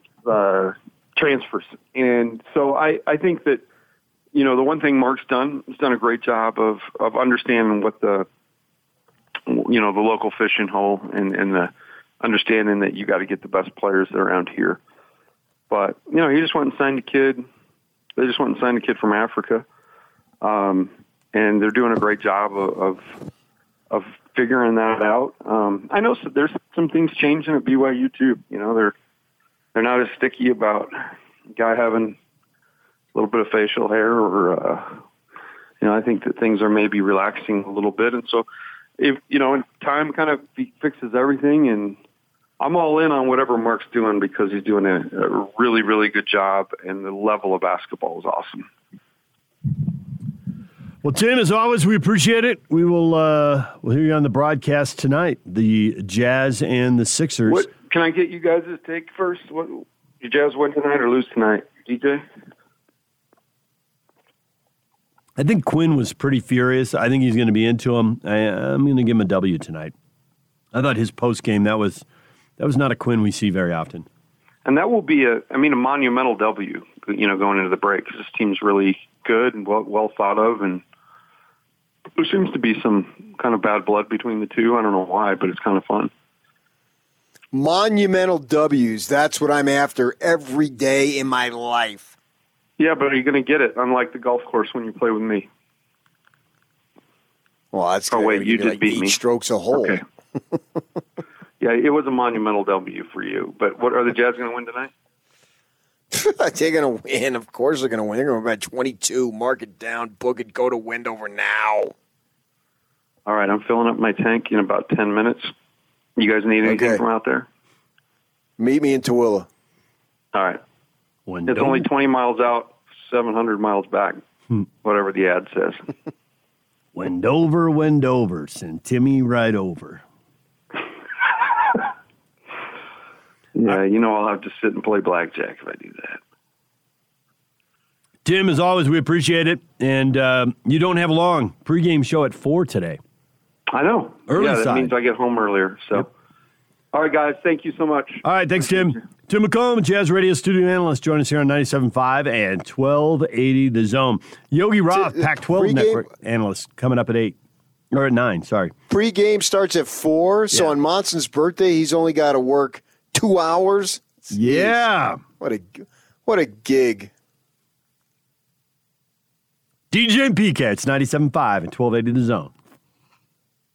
Now let's get this party started. This is Hans Olsen and Scotty G on the Zone Sports Network. Tim LaCombe. You can do everything perfect against this Jazz team, but they really do have the versatility to flip your script on you and hurt you another way. That's the part of this I've been really impressed with Quinn and his staff is they have a game plan in place, and where Quinn has been unbelievably good is they get into that locker room and they come out in the third quarter and they have seen what this team's doing, maybe some wrinkles they didn't prepare for, and the Jazz have been so good coming out of the half. It does take a great effort to beat this team, and that's just to beat them one time. You get into a series, we all know how those series go. It's all momentum, but at the end of the day, it's a deeper team and more talented team obviously will prevail. So that bodes well for the Jazz. Hans and Scotty, weekdays from 10 to 2 on 97.5, 1280 The Zone and the Zone Sports Network. DJ and PK brought to you in part by Zero Res. Dirt, dust, dander, and allergens. No match for Zero Res carpet cleaning. Want the contaminants gone? Call Zero Res. Right now, just $33 per room to get your carpets Zero Res clean. Minimum supply. Call them at 801-288-9376 or schedule online. Zero Res carpet cleaning. PK, what do you get the guy who has everything? What do you get Gordon on his birthday? The guy who even has a short radio show on his birthday. I think, I don't know where you purchase it, but I'd probably get him a clue. Oh, wow. It's on, huh? You trying to get him to call in? It's never off with me. It's never off. What do you mean it's on? Sometimes it's off. Yeah, when I sleep for those 3.5 hours.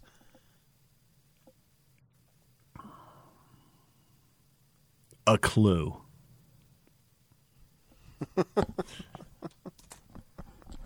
I guess maybe a printed newspaper. Boy, what a dinosaur, huh? Old school. Yes. Kids Old back school in the too, day. yeah. There were what a remarkable transition. There were people driving around the neighborhood throwing paper in a plastic bag on your driveway. Before that, there were kids. I used to do that. There were kids on bikes before that. I did that. Yeah. Well, I guess you're right. Well, occasionally, sometimes my parents would take me. One time we saw a horrific accident. I delivered the Parsippany Daily Record, which was an afternoon paper. And so I would walk around and do it. And I had a bag. You'd put the papers, you'd fold them up, put them in the bag, and put the bag around your shoulder, and you'd go out on your paper route. And I did that. And occasionally my parents would take me. One time we saw an accident. We saw a girl get hit by a car and fly like 40 feet in the air. I can still remember my mother screaming. We're at this beginning of the front of a four-way intersection. And it was a Route 46, which is sort of like Bangor, where you can get going really good speed. So it's sort of a freeway, but it's not because there's stoplights. And these girls were trying to get to the median, and one girl made it, and the other girl didn't. She got hit right in the hip and flew the length of the intersection. And I'm sitting there in the passenger seat. I'm like 12 years old. My mother, I didn't know what to make of it. But she was so shook up when we got home that they drove me on the paper route that day, and that rarely happened. And the girl ended up recovering, which was great news, obviously. So, but yeah, a paper route. Could you imagine that? I would imagine somebody like him who's been in the business for all these years and is used to seeing your paper, it's got to be a big adjustment. But these are the times in which we live, and you have to make those adjustments. All right, well, you got any great ideas? Perfect gift for Gordon. Let us know. Grab your phone, use the app, use the open mic, send us the audio, and we'll see if y'all can get it on the air. You can hit us up also on Twitter today. We got the question of the day. Is this a statement game? Monty saying for sure they are not going to want to lose again. 2 out of 3 on this trip, 3-3 in their last 6 games. Statement game. You can't go to must win. In my mind, that's too much. I didn't go to must win. No, I didn't go to must win. No, certainly not. I believe must wins. I can live with a must win if you're down 2-0 in the postseason, since no team has ever come back down 3-0. And obviously, if the other team has 3 wins in any form of 3-0, 3-1, 3-2, whatever it is, that is a must win, clearly. So I think those are the 2 situations. Then I guess if you want to get in the playoffs and you are a half game out or whatnot, and you need to win that game or lose, your season is done, those are must-wins. And obviously in the NCAA tournament, they're must-wins. So we understand that. But, yeah, I agree it's not a must-win. But Lacombe just called it a monumental win if they get it. And the thing about this win, if they get it, is that it will ease the sting of the prior 2 losses. And in my mind, it will ease the sting very easily, too. It's not a stretch and a reach to go in that direction, because over the course of what is now a 72-game season, I could easily say you're going to be off minimum 10 games. Minimum 10 games. And so you built in, because no team's going to go 62-10, so that's on the low side with the 10 games being off. But if you win this game, then those other 2 losses that you just had on this trip don't seem nearly as bad, even though they're still losses. But that'd be just gigantic. I agree with what Tim was saying. This is an opportunity to get a monumental win. It really is. It's a showcase game of the league. And they'll probably lead with Brooklyn on ESPN and all that, because they just go with where there's a bigger population, and they're gonna trump up, and that's their game too on ESPN, Brooklyn and Houston. So of course they're gonna pump that up because they're in the entertainment business to make as much money as they possibly can.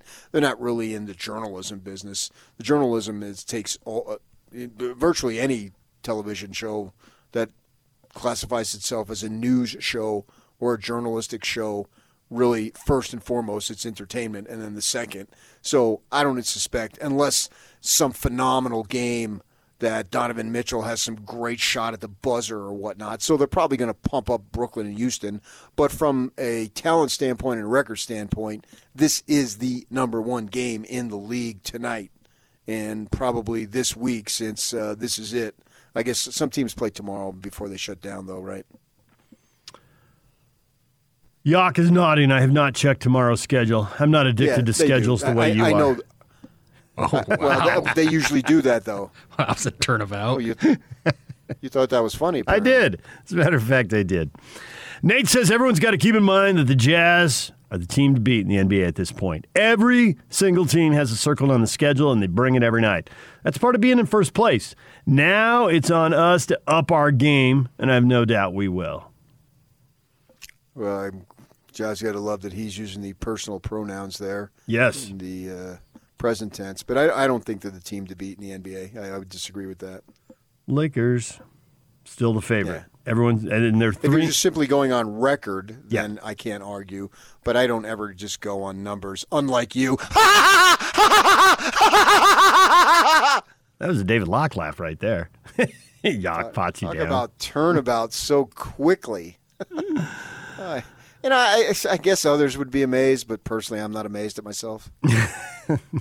Just routine. This is you being you. I just woke up the neighbors, probably. Dogs barking down the road. Speaking of dogs barking, yesterday I go outside after the show. There's a freaking police canine right in front of my house. Oh, really? What was going on? Excitement in the hood. 3 law enforcement vehicles in my neighborhood. Yeah. Jeez. I mean, I realize I don't live in your neighborhood, but nevertheless, it's not what I expect when I walk out. We have law enforcement in our neighborhood all the time. Right, because that guy lives there 3 or 4 doors away. No, that's privilege. They patrol the high-end No, areas. they really don't. Speaking of privilege, that's what you get, of course. Dude lives there. Yeah. That's his abode. Obviously, he's got the code to get past the gates. So, good for you. Yeah, you're making stuff up. Does he have the code to come across the moat? That was the big question. Well, he has the fish to distract the alligators. Oh, gotcha. He has a drone to lift himself across. He'll make it across somehow. His drone grabs him by the shoulders. 3 cop cars, and one of them was like an SUV, and it says canine with dog sniffers. What was going on? My peaceful, sandy neighborhood. I know. They have a chase that ended in your neighborhood? No, there was just across the other side of the street behind them is a commercial area, and it's a grocery store. And the word I got is there was, I don't know, some shoplifting or some type of deal. I'm not sure exactly what was going on. But there's this real little small park. I mean, it's like about as small as can be. And they have a little basketball court. And so there's a chain link fence there. And apparently somebody was chased and hopped over the fence. And that's right across the street. Aha. And then, so the neighbor, I got great neighbors. Just great neighbors for sure. Really love the neighbors, most of them anyway. But last second downgrade. Wait, I forgot about that one house. Yeah, see, then if word gets out, then they wonder, like, is that me? You sure you're doing this on purpose, just to it's stir the pot? You tell if your wife ever says anything about your circle of friends, oh, you really think she's whatever, and you say, sweetheart, I'm not attracted to any of my friends and our friends' wives, except maybe one. And then that makes her think, okay, which one? But you never tell her which one it is, you know what I mean? You keep them guessing. It works that way. And so one of the neighbors, the Stones, called the police, and they came out, and they thought that the suspect, who was proceeding northbound, police information officer, that might have jumped some fences. Been watching the noon show again? And that's the way they talk. It's the way they've always talked. I know. They speak in official language. And so they thought it might have been in the neighborhood around us. So we were told, I usually have the door open so the dog can go in and out. I probably shouldn't say that on the radio, but I quickly shut the door just in case. Although the dog probably would have scared him anyway. If it were me, I would have hopped into a fence where there's a dog, a yard where there's a dog. So But yeah, that was startling when I went out to see the canine and see the police dog out there doing something. Excitement in the Kinahan neighborhood. This isn't California where almost every night, literally, you saw police helicopters. I mean, that's just the way it was. Yeah, it really is, and people don't know that or get that. It's so weird not having that here. Here you hear the Life Flight helicopters sometimes, but yeah, I have a friend who lived down a few miles away from me in California, and I used to pick up a Chase. He had a townhouse. It literally ended the Chase on the property that he had. So he's watching this whole thing unfold in his townhome right below him, this whole nasty deal. And when he had his first child, they put a sign out, "It's a boy," and the sign got graffitied.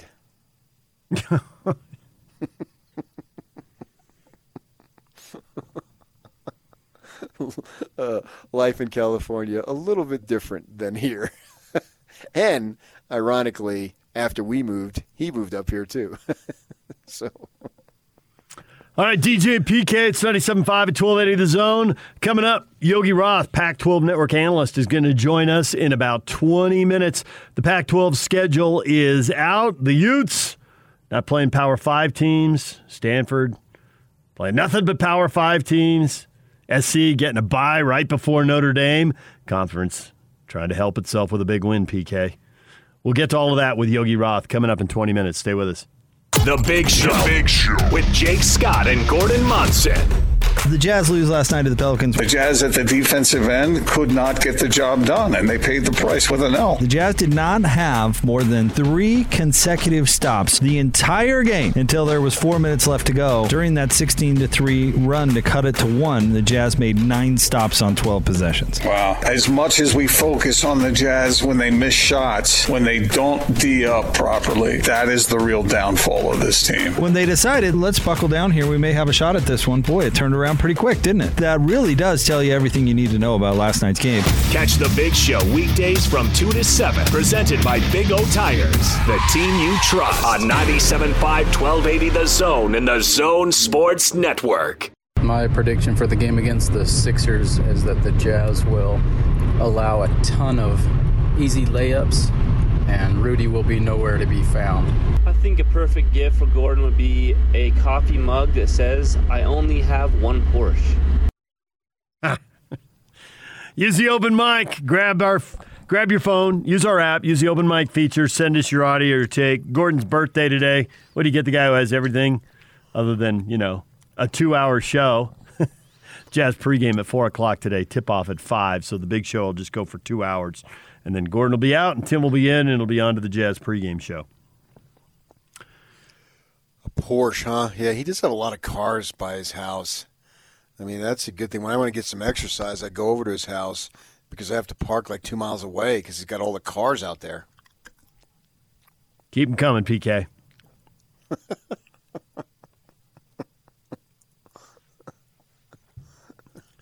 Absolutely, man. And the house, my goodness. If I really want to get some exercise, I run through the house. Got an indoor track? Going north to south on that, baby. That'll take you a while. I call it the Monsonian Institute. You have called it that. And he really appreciates that, if I remember correctly. Climbing all those stairs. Oh, okay, PK. It's the couple of times that I've been there and the elevator doesn't work. Man, that'll get you into shape. But hey, nothing wrong with being affluent. I wish I was. I wish I was like you guys. Are you kidding me? Yeah. That'd be awesome. You really want me to not blow your cover, don't you? What cover? You got no cover. Okay. Nudge. Paycheck is why I live in Utah. I'm freaking week to week. I just got a $13,000 tax bill, and you're talking to me about cover? Why is that?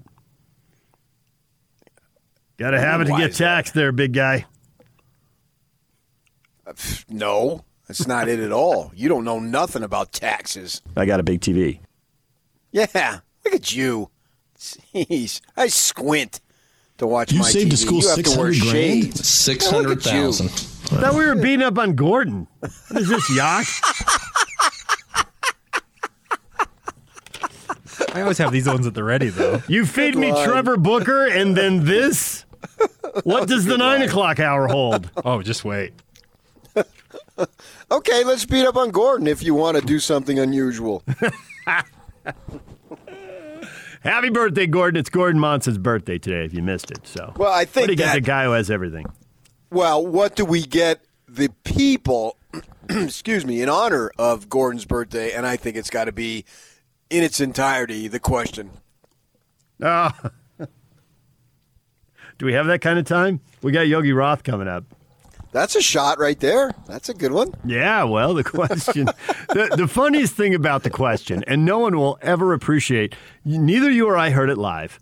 We were told about it at the same time. We were in a luxury suite at a Jazz game. It was when we were working for Simmons, and they had a suite. And so hosts had to go rotate through and host different nights. So it was you and I's night to be up there meeting whoever the people were that won the tickets on the air, because we give away tickets on the air.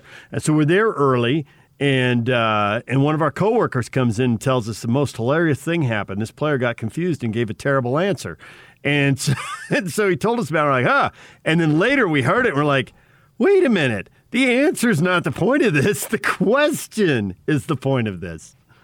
All right, Yak. Yak's got it. Fire it up, Yak. Make it happen. Interesting, your sort of transformation from your junior year in college to your senior year when you really started to turn it on, but only on a part-time basis. And a lot of times I'd be watching the game and I'd be thinking, man, if he got all the carries, I mean, the numbers would be astounding, but maybe you got more yards because you were a little fresher that way. I don't know. And now you're ready. I talked with you during the season, and now you're on the edge, on the brink of fulfilling a childhood dream of going to the NFL. I mean, you may be nervous and you may be a little anxious, a little uncertain as to where you're going to go, but can you characterize the feelings that are going through your mind? How you hanging on? Where are you? I'm in San Bernardino right now. I haven't heard that in a long time. That's good. How you hanging on? Where are you? I'm in San Bernardino right now. San Bernardino. That has withstood the test of time. That's all right, fellas. like I'm going to go hurl. It's like Frank singing New York, New York. I mean, 100 years from now, that'll still be worth playing. Do you have more Gordon drops in there? I didn't know the I'm going to go hurl now. You got an array? These are in my array. I know Austin has got a bazillion of them, so give me a second here. Okay. Yeah, whatever you got. I remember one time we had Gordon and Craig Bolerjack on. So the four of us are on. They're both on phone. And they decided to go to – they were going at it for some reason. It was back over at over Trolley Square, so we're going way back. And so Craig says to Gordon, oh, why don't you go to San Bernardino? And then Gordon responds, why don't you go to hell? That was awesome.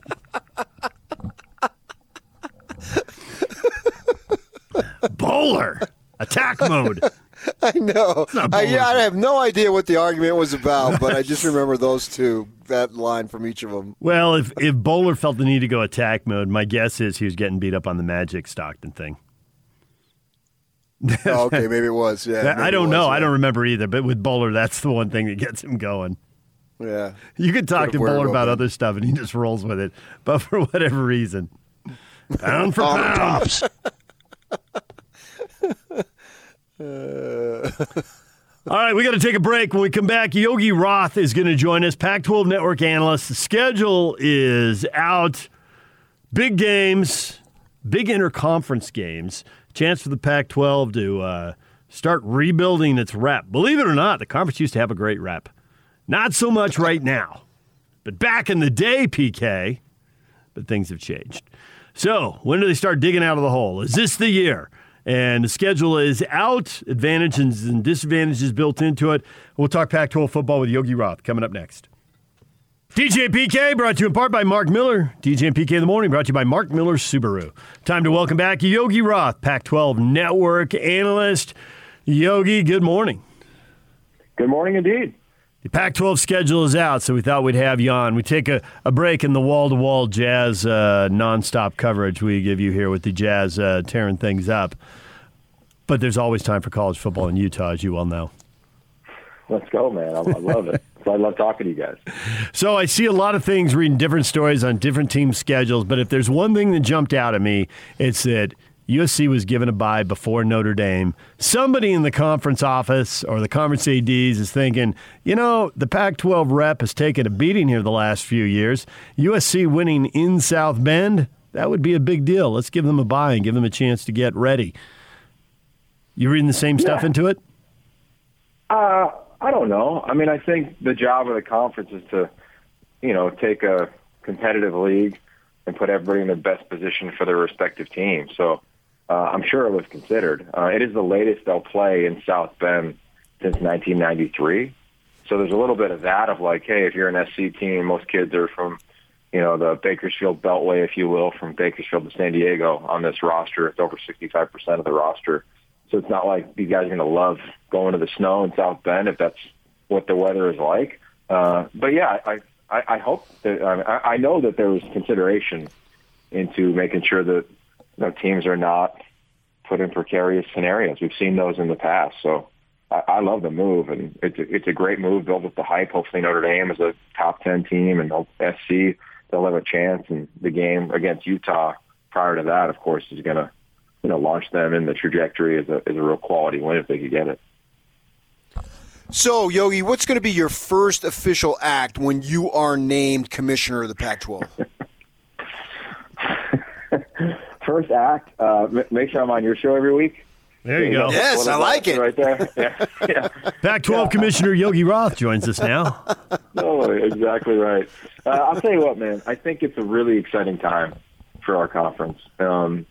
And I've known Larry Scott since he got the job. I was coaching. I was at SC, and I remember when he came down to LA, and I met him for the first time, and it's really exciting. And I think there's a lot of great things that he did in his tenure in terms of television, et cetera, as we got going. But I think all of us, him included, would agree that it's time for a change. We see that all the time. What you guys experience in Utah with Kyle Whittingham is so uncommon in sports, let alone college sports. So I think it's a good thing in terms of turning the page and getting a fresh narrative, right? A fresh narrative. And to me, that's really exciting. And if there was one thing I would do and one thing that I think will be done, and I think it's been done and really not gotten a lot of play, is we do a lot of things in this conference for players that nobody talks about, right? So health insurance, they have it longer in this conference than any other conference in their playing careers over. Investment into mental health, investments into social justice, investment into concussion studies. We do a lot for the players. I would double down on that. With NIL and everything happening, I hope the Pac-12 conference becomes the players' conference, and a conference where anybody who's getting recruited here says, yeah, man, why am I leaving the Pac-12 footprint to go to the South? Like, that is ludicrous. You look at the forward-thinking model of just media in general.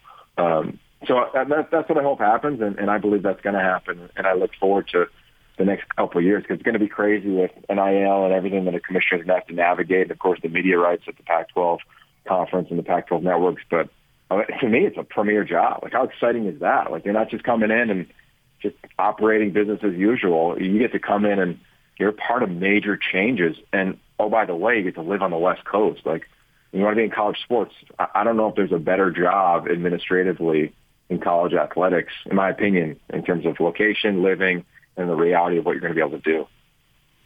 So it really bugs you when you see California kids going to Alabama, running off to the SEC or Big Ten? It's bugging you big time.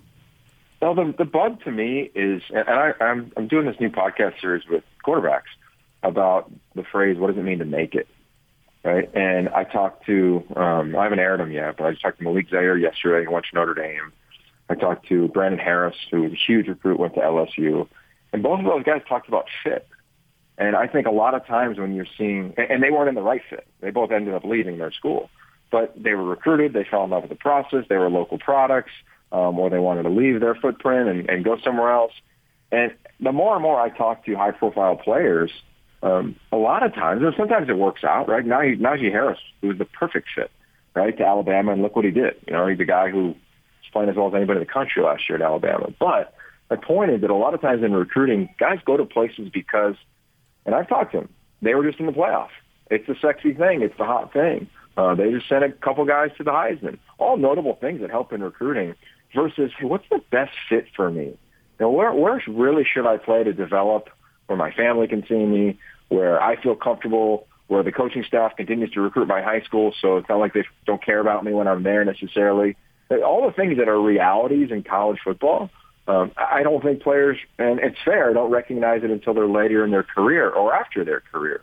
So, yeah, it bugs me when I look at it and I'm like, what's up with that fit, right? Ali Cajo, when he left UW to go to Alabama, it was like, where did that come from? It came out of completely left field. And then when you study it, a lot of the guys that leave the footprint and take off, that, you know, granted it's early in that relative process, but they don't always thrive, right? You can go up and down the list. I mean, there's a quarterback that went to Miami 15 years ago. Probably should have stayed in the Pac-12. I mean, I can give you examples left and right. So overall, yeah, I'm not a huge fan of it unless that is the right fit, unless you do fall in love with everything about it versus just what that program had done in most recent times. Oh, Yogi, you're speaking my language. I've said it to you and on air many times here as an ASU grad watching the Big 12 title game with both quarterbacks being from the state of Arizona last year. I didn't really like that. I could sort of live with both quarterbacks from being the state of Arizona with Oregon and SC last year. So you had 4 quarterbacks in the state of Arizona. Neither of them had stayed, and none of them stayed in Arizona. But now, Ohio State, they successor to Fields might be an Arizona kid. So it's plagued this conference. And I think that of all the things, you know, we can talk about DirecTV and not having the Pac-12 network and blah, blah, blah. You can come up with a bunch of reasons. But I think I would put that right at the top of the list as far as kids taking off. To see a Clemson have a kid from right down the street, metaphorically, from 2 L.A. schools and just a few hours away from Arizona, that really does bother me. And I think the conference, if they can get a hold on that, then they're going to be right where they want to be. Yeah, I think I'm with you on that. I think, I think it's challenging right now when you look at recruiting because players are doing what I referenced. I think there's 3 schools that have separated themselves in college football in Ohio State, Clemson, and Alabama to a degree in recruiting and the way that they recruit and quite frankly, the way that they play. But I do think that these 3 factors are going to lead and have led to players staying home in no particular order. One being COVID-19. I think what we found is players that are far away from their families weren't comfortable, didn't enjoy that. I think at least in the immediacy of recruiting and, not knowing the realities of what this virus is going to do to at least this upcoming college football season. We still don't know what fans are going to be like all across the country. It's just kind of too hard to predict. So I think there's something there that has kept players home. And then you add in the last 2 recruiting cycles, nobody could go visit in last year's, and now there's still a dead period up until the summer, right? So how much visitation is really going to happen? We'll see. We'll see. But in my opinion, that's factor number 1. Factor number 2 is NIL, right, as I referenced earlier. You grow up in L.A. and you're Corey Foreman. Why are you leaving, right? Even Kayvon Thibodeau, staying in the footprint. And I think you can go to Utah or you can go to Pullman, but if you're from the footprint, you're still playing in L.A. once a year. You're still playing in Seattle. You're still playing in the Bay Area. You're playing in, Salt Lake City. You're playing in media markets that, have juice around who you are and what you're about and celebrating your stories. So I think that's number 2. And I think number 3 is social justice. I think what's going on Pac-12 campuses, and you hope around the country I know around the country is really impressive in college communities. When you look at the actual footprints, though, which is different. You referenced DJ Ngalale. You go back and look at his Twitter feed when there was a peaceful protest on Clemson's campus, and he put out a video where he said something along the lines of, I can't believe this is happening on my campus, and there's a Confederate flag rolling right through Clemson, South Carolina. Right? So I think, and these recruiting cycles or these recruiting circles are so tight now, especially with social media. All these guys are talking to each other. They're buddies growing up. They've all played in the same circuit, 7-on-7, et cetera. But I think there's something to that, of going to different regions and saying, hey, what's going on in that community. And it's not a slight. It's just kind of a reality of what is going on around the country. And I think when you look at the Pac-12 footprints, nobody's perfect. But fundamentally, it's just a more progressive part of the world. And I think that when it gets down to it, those are going to be three factors that I think will begin to sway some talent coming back. But we'll always lose some, You referenced Jack Miller from Arizona at Ohio State. C.J. Stroud also went to Ohio State. Guys are going to want to go play at those big three schools. I don't think that's slowing down at all. To me, it's the other thing that you referenced, right? Can you find a player? And I think it's nobody knew that Brock Purdy was going to be Brock Purdy, in my opinion, coming out of high school, right? But we all knew Spencer Rattler, But Jaden Daniels with ASU, So I think we're always going to lose guys here and there. But to your point, can we make sure the exodus isn't what it was 2 years ago when so many players left the footprint? Right. So part of it is having big conference games, big games that excite kids because kids love that, the full stadium, the hype, the big TV audience and all that. In the conference schedule this year, Washington isn't playing USC or Utah. Oregon's not playing USC or ASU. That's four big crossover games that aren't happening. And so I think you miss those games, that's a negative. Now, the positive is maybe the league doesn't beat itself up so badly. Which way do you view that with these big games not happening? Well, I'm with you. Like, when the schedule came out, I was like, oh, man, SC is missing Oregon and UW. Like, that was kind of the first thing that jumped out. And then I just kind of nerded out, and I went down the list of, like, well, what games are not happening that are notable, right? You referenced Washington, Utah. I look at Oregon, ASU, Oregon ASU. I like this. Yeah, Utah, Cal. I mean, there's some games. And then I went to the conference office and I asked about it. And what I was reminded of was, like, this deal was made back in 2011 when you're talking about California schools were always going to play California schools. And that was the agreement. So if you look at it, in 2013 and 14, SC didn't play Oregon and UW. Same thing in 17 and 18. Same thing in 21 and 22. So that's just kind of the way that it works. The good thing is that the non-conference schedule is so strong in this conference that I'm not too worried about it. And then I did a deeper dive, and Bama, granted, they played Georgia last year in the regular season because everything got flipped on its head, but they didn't play them since 2015 in the regular season. Right? So it's not like conferences all across the country are making sure the best are playing the best. And I think for us, it's not like it was decided this year to say, let's make sure that SC, Oregon, and Washington, have an easier path to a proverbial title, or Utah for that matter. It wasn't that at all. It was, hey, this is how the schedule has been laid out since 2011. So I look at the non-conference. I think they play 11 games against P5, two obviously the traditional Notre Dame opponents, 5 games against BYU, interestingly. That's a large number. It's good for the Cougars, good for us here in our community. You know how much we love college football, and then to have BYU play teams that are, at least regionally local, if that makes sense. But I look at 9/11, that's second Saturday in March, Washington, Michigan, Cal, TCU, remember if it's BYU, Utah, Colorado, A&M, and then Oregon, Ohio State. Man, that is a big Saturday. How big of a deal are we going to put into the results on that Saturday, do you think? Huge. You know how it works.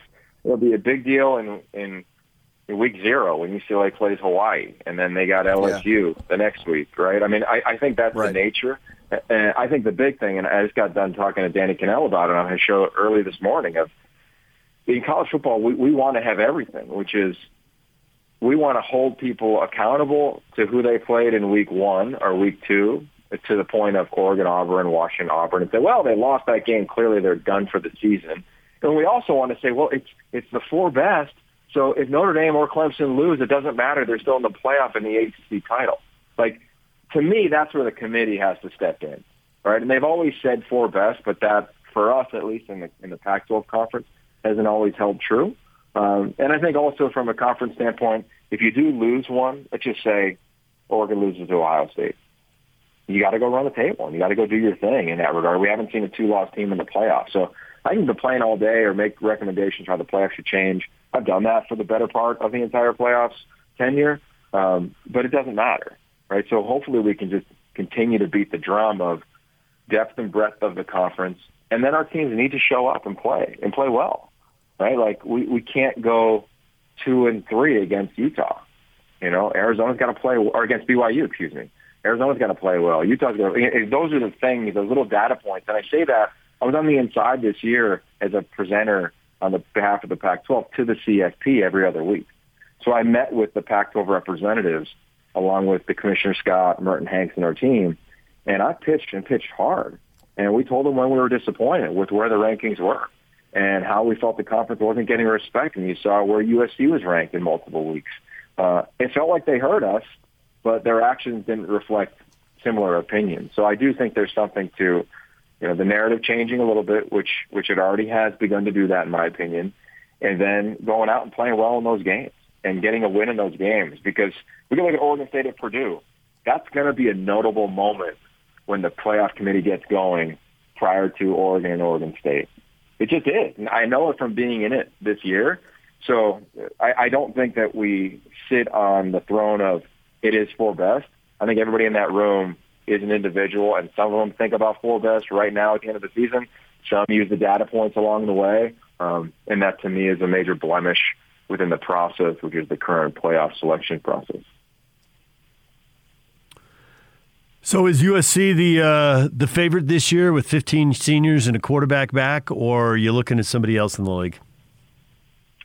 It's really fun to kind of go through. You know, there's multiple teams that have over 80% of their roster returning from last year, right? So I look at SC, to your point, Arizona State, they're positioned well. I mean, if they had USC's logo, they'd be picked, right? And as I went through the schedule, I kept circling, you know, critical games, and it was everybody against ASU.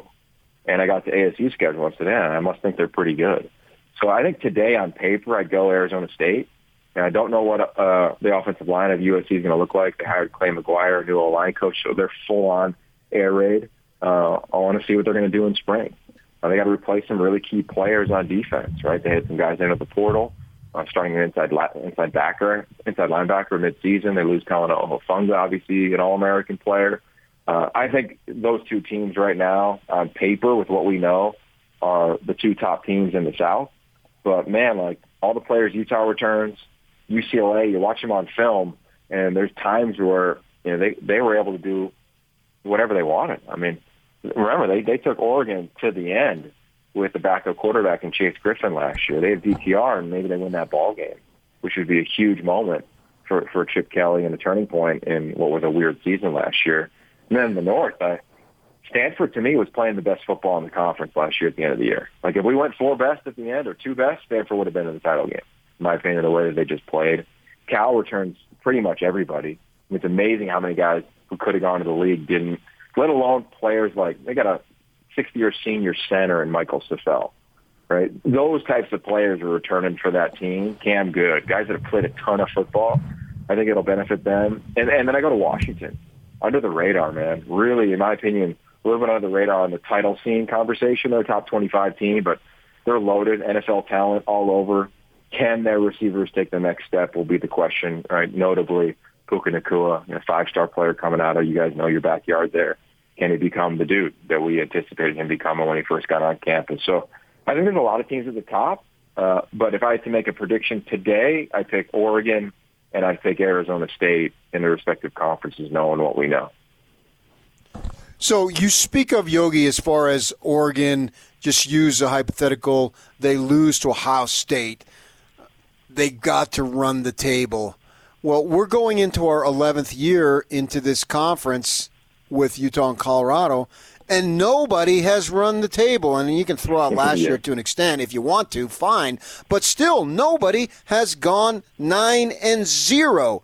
So it becomes, mathematically, it has not happened. So I don't know that I can expect it to happen in 2021. If it happens, I hope it's the Devils. But nevertheless, I'm wondering, these big games that like Oregon's playing, and we saw that 2 years ago. What did they? I think they lost to Auburn, and then they lose at the next to last game of the season to the Devils, and all of a sudden they're out.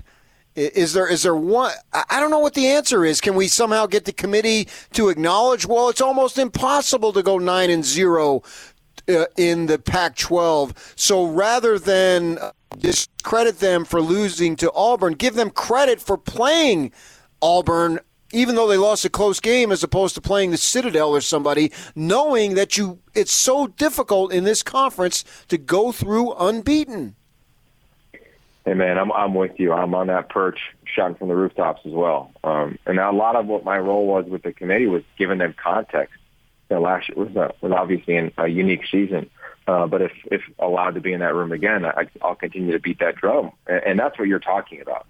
Right? And that's what's not talked about around the country. Context, no one can give, you know what about context. It's about what's your record, right? What was the final score? I can give you a 21-17 win in the SEC, and it's a gritty win. I can give you the same score in the Pac-12, and then nobody's playing well. It's an ugly win, right? And that's just a narrative conversation. So, we've got to help that, and we'll obviously all do our best in that regard. But I'm with you. I don't see a team going undefeated in this conference. I think it's so hard to ask guys, to be that dialed in and that focused every week, right? Look at UW a couple of years ago. They lost at ASU late in the season, the year they went to the playoff. Right? It was like 10-6. It was like one of those weird games. Nobody's going to play perfect this year. I think the challenge is what you're referencing on the playoff, because somebody from the Big 12 might finish with one loss. ACC might finish with one loss. SEC might finish with one loss. Big Ten might finish with one loss. So if there's one-loss teams from Power 5 conferences, you say, well, those get in over the two-loss. And I understand that, because we'd be making the same argument if it was flipped. The challenge is that the ACC and the SEC continue to play passing schedules to a large degree in terms of week crossover games, in my opinion, let alone week non-conference games, to you referencing the Citadel. No respect to that organization, but it's just a reality. When you look at week 11 in this conference, it's Cal and Stanford. It's not Cal versus, Louisiana Lafayette, and they're doing a nice job of Louisiana Lafayette. Right. My point. Right. It's not nearly the type of competitive slate. Yeah. And we just keep going there. And I don't think that'll change. I get asked that all the time. Do you think the conference will change? You look at the Big Ten and the Big 12, they're playing non-conference games. You hear Coach Saban at least say all the time he's got no problem playing non-conference games. I don't know if they'll make those shifts in those conferences. Why would they? Because they continue to get paid by going to the playoff. Nobody's really missing the playoff from the SEC or Clemson and the ACC, respectively. So I don't know what will happen in that regard, but until the playoff committee and/or ESPN and/or the hypothetical college football commissioner's office, which I hope gets built someday, until they say, you know what, they actually play different styles of football in every region, then we should give every region and every Power 5 conference and a Group of 5 a berth. It'd make it more entertaining. It'd be better for the ratings. The ratings have been down and continue to drop in college football because people are bored. And we all know who the top 3 teams are every year in the country, and they all get the benefit of the doubt if they do lay an egg and play a poor game. Right. Our conference doesn't get that, so week 1, week 2, in the non-con games that you referenced and the 5 against BYU, there's a great opportunity this year. And I don't know about you guys, but I feel the narrative shifting. I really do. I mean, there's a lot of NFL players in this conference. Even yesterday, we threw it out for 3 hours talking about the schedule. I've done more national interviews in the last 2 days about the schedule than I have in probably previous year's schedules combined, because people are talking about it and there's buzz about it, and I like that. And that's the conference office making a big commitment to the hype around our teams and our conference and our league, and the coaches are loving that as well, and they should. And that, to me, when you even look at recruiting, Cal was ranked where they were ranked. Washington's class, Stanford did well late. Oregon, of course, and SC kind of carrying it. Utah's done well and better the last couple of years, getting bigger recruits.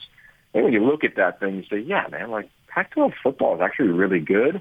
We might just be buried in the stats or the back page of the sports section with just some scores and little blurbs at the end of every Sunday morning when they're looking at that. Well, Yogi, as always, we appreciate a few minutes to talk football. Even with the Jazz rolling, it's good to talk a little college football, and we will talk to you again in a little while, I expect. Yeah, anytime. I'd love to. All right, thanks, Yogi. I hope. Yeah. All right. Yogi Roth, Totally. Pac-12 network analyst, joining us. And PK really hammered the recruiting thing you've been talking about. I was just thinking, listening to him talk, though, as much as you have to keep guys home, you got to identify the guys who are really good. And, Zach Wilson, and before him, Josh Allen, You know, the guy who's quarterbacked in the NFL playoffs and a guy who looks like he's going to be a top 5 pick, maybe the number 2 pick to the Jets. And they played their high school ball in the Pac-12 footprint and didn't go to Pac-12 schools. Not because they left the area. Nobody got on them. And I know there's late bloomers, and that's a factor and all that, but the quarterback's a different animal, though. Yeah. You still need the best. Can you at least agree on that? It is, and it doesn't matter. You do. It doesn't matter who you don't have if you have the guy. I mean, you can list, and it's an impressive list of quarterbacks who've left the state of Arizona, but if Jaden Daniels goes out and wins the Pac-12 championship this year, who cares? You know, they invested in a guy. They got him. He won. Great. Who cares in the short term? You want them all. You want them all. Bring in all the Arizona quarterbacks. Well, well, you're not going to get them all, but I think the foundation of your program has got to be the local kid.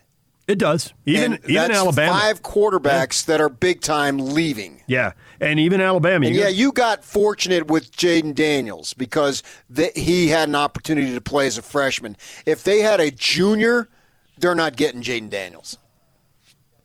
Yeah. It was circumstantial. It was. As to how they got him. But getting him is getting him. Now, the question is, are they going to back him up with another big-time quarterback? And also the question is he going to win big time? Is he going to win big time? Well, it remains to be seen. He hasn't done it yet, but, they throw out last year, so he's still basically a freshman. So you have to go the foundation. What's going to give you the blueprint? And I can point to Larry Krystkowiak. He had success with a foreign guy and a junior college guy who ends up being in the NBA. That's not necessarily repeatable as easily as it is the foundation of getting freshmen into your program who are really good and have them develop. You see what I'm saying there? Absolutely. I know. It's got to be sustainable. But it's just that the conference needs big-time talent, and there's big-time talent in their footprint, and they didn't lose it to the SEC. They didn't get it. You know, one guy plays at BYU, one guy plays at Wyoming. I can give you a pass to a degree with quarterback, but this Corey Foreman that he speaks of, he's basically the reincarnate of the Thibodeau kid who's just wreaking havoc, as Majerus would say, on offenses. Number 5, I think he is for Oregon. He should be a first-round pick, if not the first pick this year. So Foreman is a local kid. I think he's from Corona Centennial down there in SoCal. Offensive and defensive linemen should be slam dunks in a way a quarterback really can't be. I mean, I get that, you know. And so along the O-line and the D-line, you have your guys. USC has a ton of talent. They got 15 starters back, and they got their quarterback back, and he's big time. But everything you read about SC in the preseason, it's always yes, comma, but the offensive line. Just over and over. But the offensive line. And the O-line and the D-line should be the most predictable. You ought to be able to get that at a much higher percentage. Quarterbacks are tricky. They are. But you got to have them. I know we got to go to break. And coming up next, we're going to have the birthday boy. Stay with us. DJ and PK. It's 97.5 and 1280 The Zone. The Big Show. With Jake Scott and Gordon Monson. The Jazz lose last night to the Pelicans. The Jazz at the defensive end could not get the job done, and they paid the price with an L. The Jazz did not have more than 3 consecutive stops the entire game until there was 4 minutes left to go. During that 16-3 run to cut it to 1, the Jazz made 9 stops on 12 possessions. Wow. As much as we focus on the Jazz when they miss shots, when they don't D up properly, that is the real downfall of this team. When they decided, let's buckle down here, we may have a shot at this one, boy, it turned around pretty quick, didn't it? That really does tell you everything you need to know about last night's game. Catch the Big Show weekdays from 2 to 7, presented by Big O Tires, the team you trust, on 97.5 1280 The Zone and the Zone Sports Network.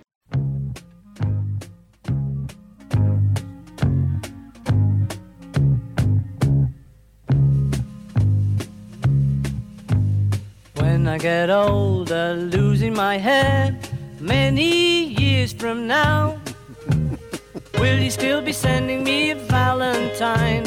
Birthday greetings. Birthday greetings. If I've been out till It's time to welcome in the birthday boy, the Godfather. Will you still need me? Will you still feed Will me you still feed when me? I'm 64? The Beatles and Gordon Monson. The birthday boy joins us now. Gordon, happy birthday. Thanks. I still remember sitting in front of the TV when the Beatles appeared on the Ed Sullivan Show. Speaking of which, I think that was 64. And then, anyway, I still remember to this day sitting there watching that group play. Yeah, I guess that's a part of my generation.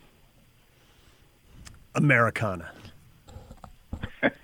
Happy Even if they're from friggin' England. birthday, man. Thanks, I appreciate it. I think I think I appreciate it. Something tells me I'm in for some abuse, but part of it. I don't know why you would think that. It's been 45 minutes since we played the question. We got that out of our system before you came on the air. I still remember the guy who showed up at a remote, and he had the freaking question on a T-shirt, complete with all the uhs and ums and everything else on there, and then he had on the back, I'm in San Bernardino. Oh, jeez. It's just so crazy. We could do the greatest work known to man in radio, but yet all of us are known for stupid things. The question, you don't sound like a Debbie. It's true. I get that sometimes. I get people saying, you sound like a drunk old man. You should have retired a long time ago on the radio. You're this, you're that.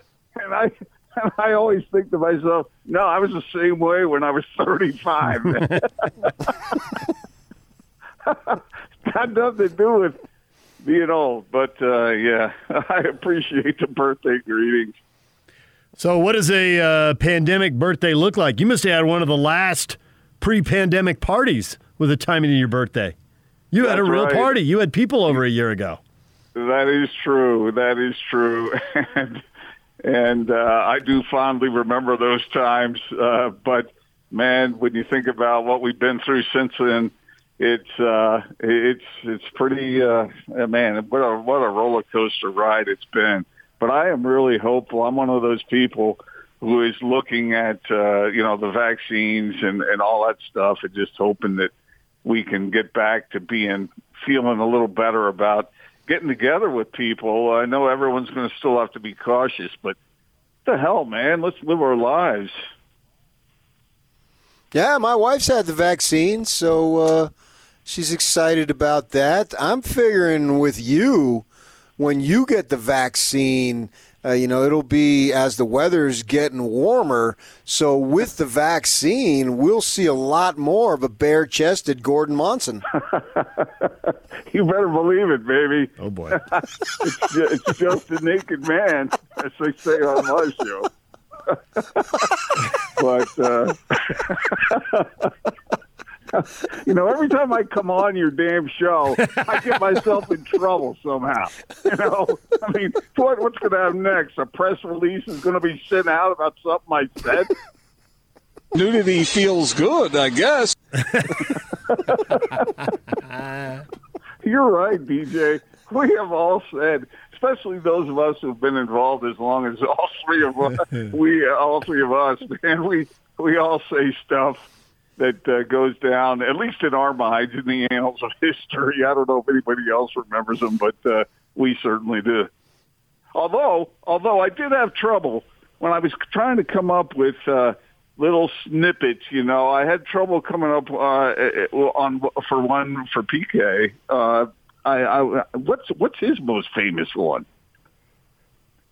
His most famous one was not on the air. His most famous one was on a conference call. Steve Cleveland? Yeah. Yeah, I don't remember that one. I do. Yeah, I'm kidding. I know you are. No, I was speaking factually. Oh, my God. If you know Steve Cleveland, you know what was going on in his life at the time. He was having great success at home. Everybody likes having success, don't they? Yeah, on the road, at home, outside, inside, it doesn't matter. Neutral site in Las Vegas. We're going to go college football. Home road, neutral site in Las Vegas. We advertise on our station all the time what procedures to have penalty. Hey, now. See, but I mean, you're Gordon. You just got going on the question. It got away from you a little bit, and Damian Hunter got it confused. But you personally never confuse a person's gender, which I guess maybe DJ was sort of ahead of his time now that we think of it. I'm a visionary. That's my story, and I'm sticking to it. You don't really sound like a Debbie. Well, I did one for a long time. All right, I stepped in it there. That may be the single best response I've ever heard. It was a Seinfeld episode, Deep Talker. And she didn't miss a beat, or he didn't miss a beat. I'm not sure. They didn't miss a beat. Debbie didn't miss a beat. That was classic, but we've all had it. I mean, Jake Scott, and his bulging disc, and and Austin Horton talking to a man who's confined to a wheelchair, saying you're walking up on the. The best wheelchair player who've ever walked the face of the earth. and then the guy says, "I wish I could walk." And then Austin apologizes, and then stops and turns and says again, "All right, well, you're walking up on the season for the second time." Come on, we all do it, man. We've all had something.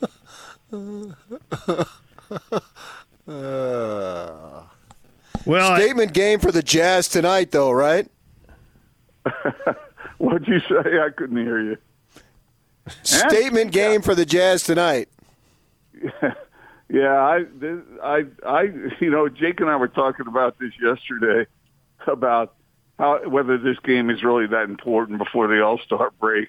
And I thought that, the Jazz have only, by my count, have only lost 2 games in a row once this season, way long time ago. And for them to lose 2 heading into the break, I think would be unfortunate considering all the great success. Easy. Nice. They've been having so far this season. So especially against an Eastern contender like the Sixers, this is a big one, man. I don't buy into this whole thing. They're tired and all this stuff. Everybody's tired at this point. Now it comes down to mental strength. Which is what it'll come down to the playoffs, when everybody will be exhausted again. So, in a way, this is a little preview of, do you have the right skill set? Can you push through stuff? And we really congratulated them when they pushed through the fatigue and found a way to beat the Pacers in Indiana, playing a third road game in 4 days. But there was nothing like that in their game on Monday. And it's easier said than done. I get it, but it's the defensive end, man. When they focus defensively, it seems like they could overcome whatever's happening at the other end of the court. But the other night against the Pelicans, I don't know what happened there in that third quarter, but they lost focus, and you could tell Quinn was ticked off afterward because he felt like those kinds of mistakes can be avoided. And again, he knows how hard it is. It's not easy to do this. We talk about it like it is, but that's the challenge in front of them. So they have that again tonight. Here's a good stat for you. You can drop this on Jake this afternoon, and then he can steal it and use it in the pregame show. When the Jazz give up 120 points or more, they are 2-4 this year. When they give up less than 120 points, 60.5, 30.25, when they give up less than 120 points, they are 25-4. Guys, you got to defend a little bit. You don't have to be great defensively. You got to defend a little bit. You have a really bad defensive day, and they've had a half dozen of them. You're a bad team. Yeah. I mean, and you're 2-4. 120 sounds manageable, doesn't it? You would think, right? With their abilities, you'd think they'd be able to handle that. But when you give up 70-some points in the paint, it's going to be tough to contain the team. Yep. All right. Well, you only have half a show for your birthday, so enjoy that, Gordon. Yeah, it's always a pleasure being on the air. Jake always gives me a hard time when there's a pregame show that's early and all that stuff. But, man, we like what we do. That's why we do it. That's why we've been doing it for so long. Right, fellas? I think you'd agree. Yep. All right, well, go enjoy your birthday, and we will hear you back on the air today from 2 to 4, and then pregame at 4, and then the Jazz game at 5. Yeah, I don't want to get too personal here, but I'm hoping at some point today to have some great success, but I won't get into it. Man, it's break time now. It's break time now. Y'all can't hit the button and send us to break fast enough. Thanks, Okay, Gordon. so I won't call you from 12:05 to 12:10 then. When I'm 64.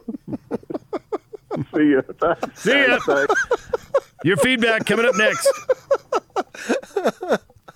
And it's all over almost here. Don't go nowhere. No, the Jazz could not beat Zion because they played so uninspired. Yes, it's been a lengthy road trip, but we don't want to hear you're tired. I think a perfect gift for Gordon would be a coffee mug that says, I only have one Porsche. Win one, lose three. The Jazz could win one, lose three. They're making a lot of threes, but it's just a tease, cause you lose two teams when you don't play D, girls.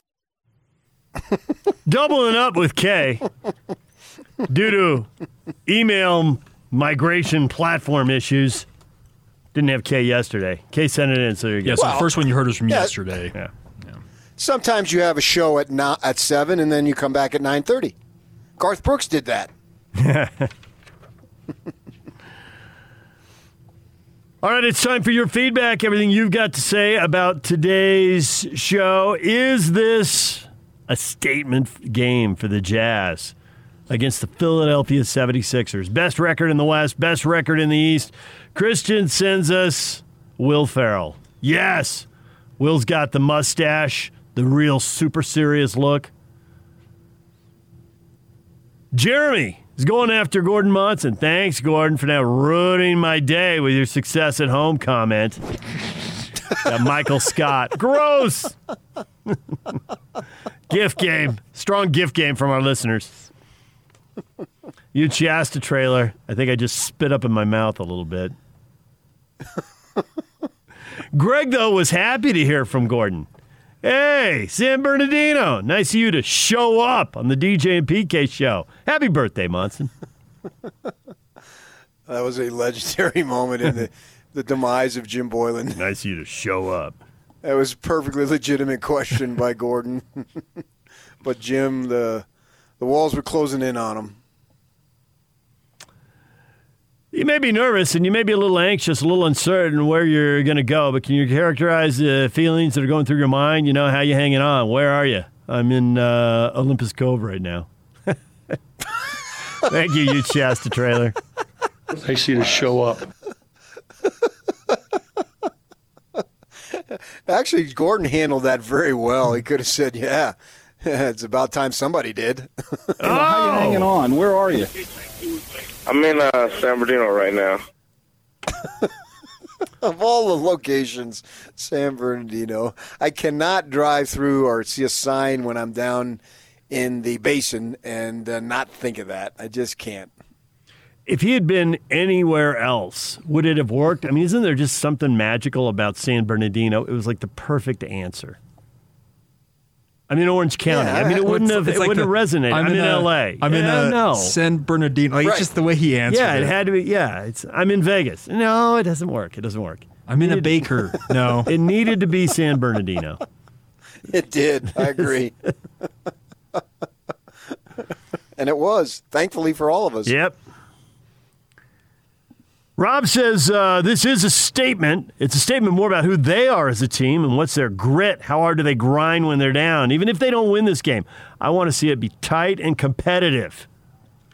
Okay. Rob will be judging the Jazz tonight. Early game, though. I can live with that. Yeah, don't get to the TV late. This is about as early as they tip off. 5 o'clock tip time. 5 o'clock tip time for the Jazz and the Sixers. Ironically, 5 o'clock for the Utes and Oregon State as well. That one's on ESPNU. So you got some hoops tonight, and PK will be back And I'll be back tomorrow, and we will break them both down for you right here on 97.5 at 1280 The Zone. Hans and Scotty next.